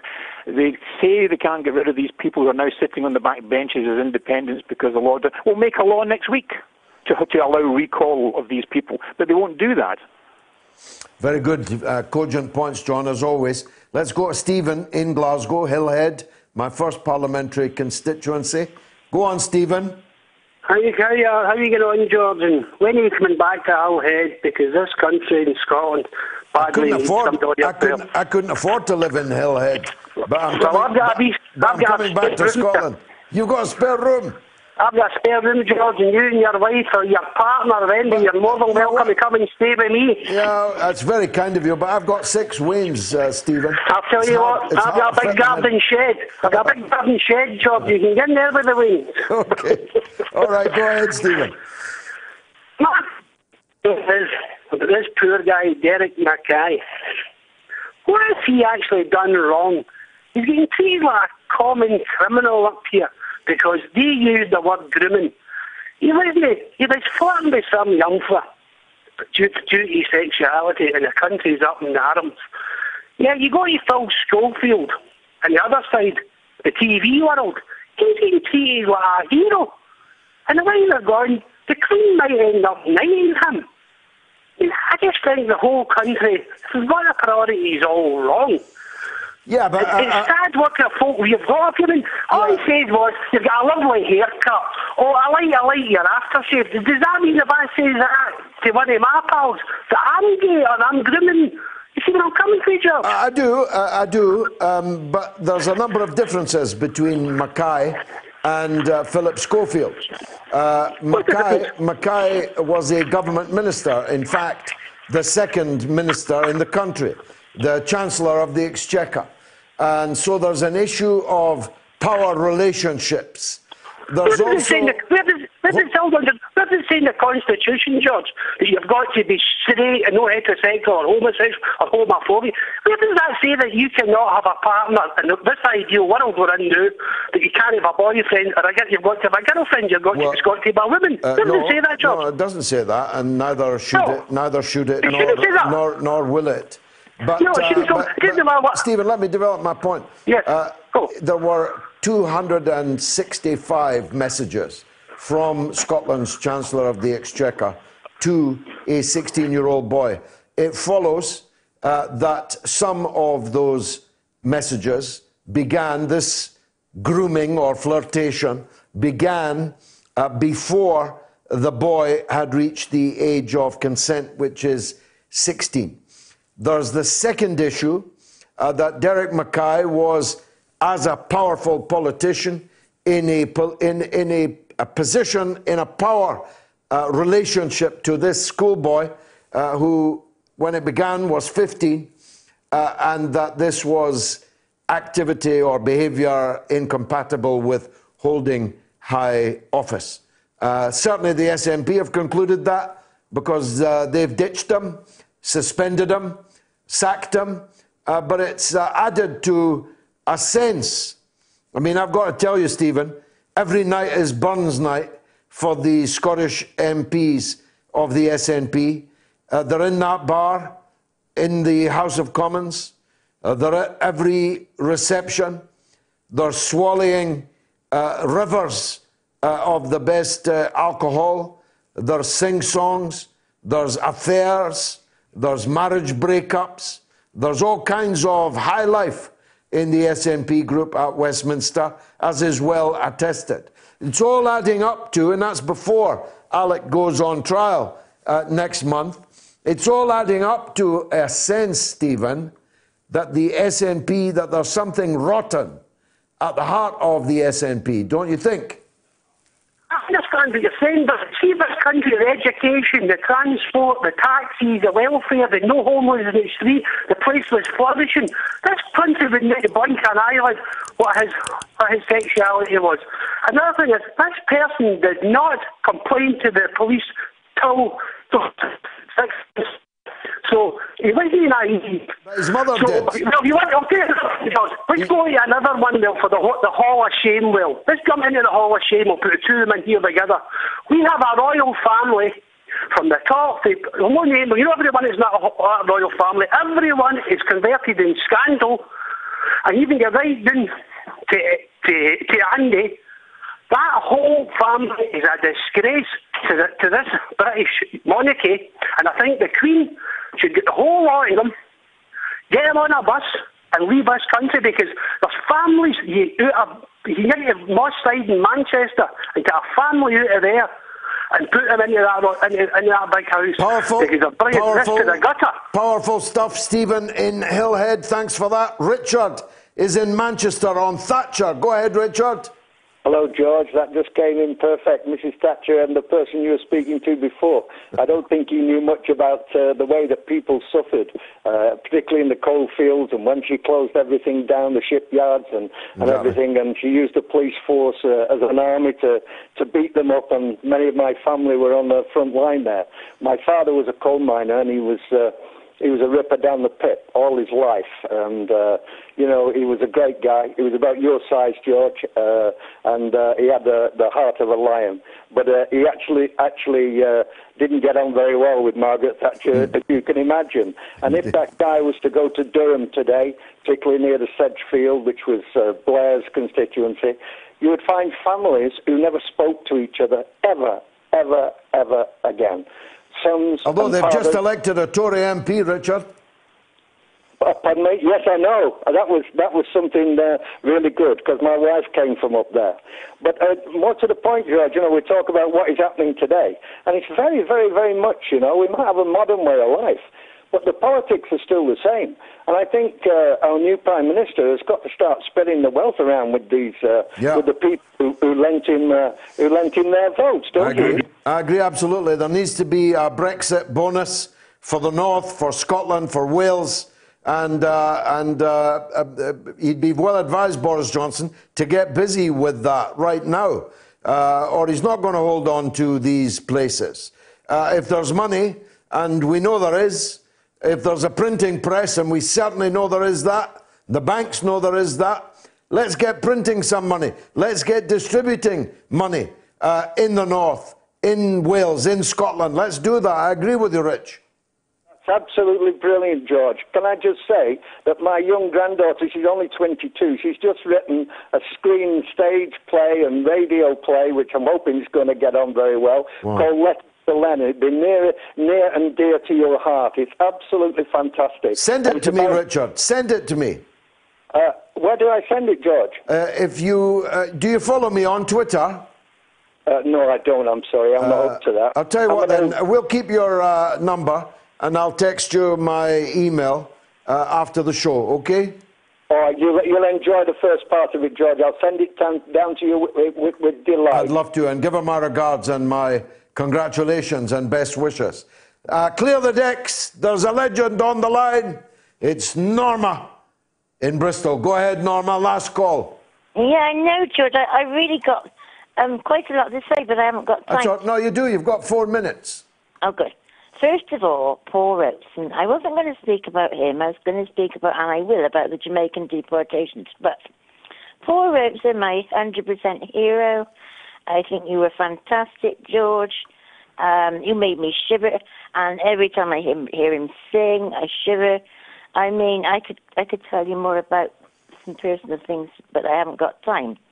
But great, very good, very good. He was a giant of a man in every respect. His courage, his dignity, his beauty, his cultural level, his Othello, his work, his Shakespearean acting, his film acting, his Showboat, his Old Man River. I mean, this is a man with a list of achievements and accomplishments that would put, Hollywood and Broadway today to shame.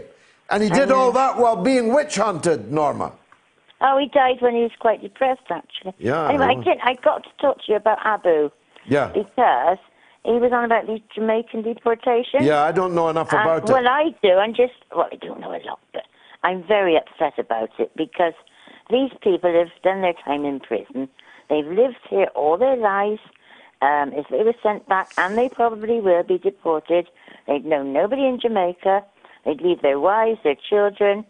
And it's not right, George. Our government think it is the right thing to do. What do you think? Well, there can't be enough Jamaicans in the country for me. There can't be enough Afro-Caribbean people for me. They have added so much to our national life. Where would we be without them? Where would our football teams be? Where would our national football team be in England? Where would our television and screen and theatre be? Where would our music scene be? I totally love the Afro-Caribbean community here in Britain, and I know them and I'm close to them very well indeed. But there is an issue, and I don't know enough about it.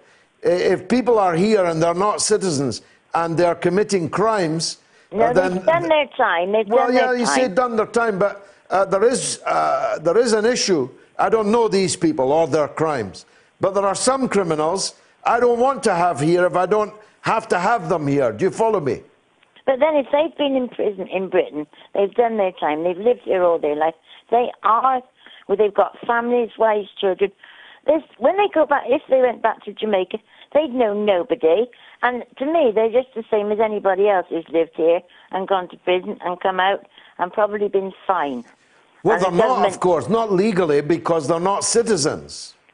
Yeah, but that was a bit of a mess, wasn't it? If it's a Windrush issue, you're right. Yeah. And we've also now discovered, or others have now discovered, I knew it when I opposed it in Parliament at the time, that you can actually have your citizenship taken away from you on the fiat of the government, which is an argument for another time. I'm glad, Norma, you cast some light on that subject. I really should have known more about it than I did. My only excuse is I've been away and travelling over the last week when this story arrived. 1917, 37% of you think that should be the Oscar winner.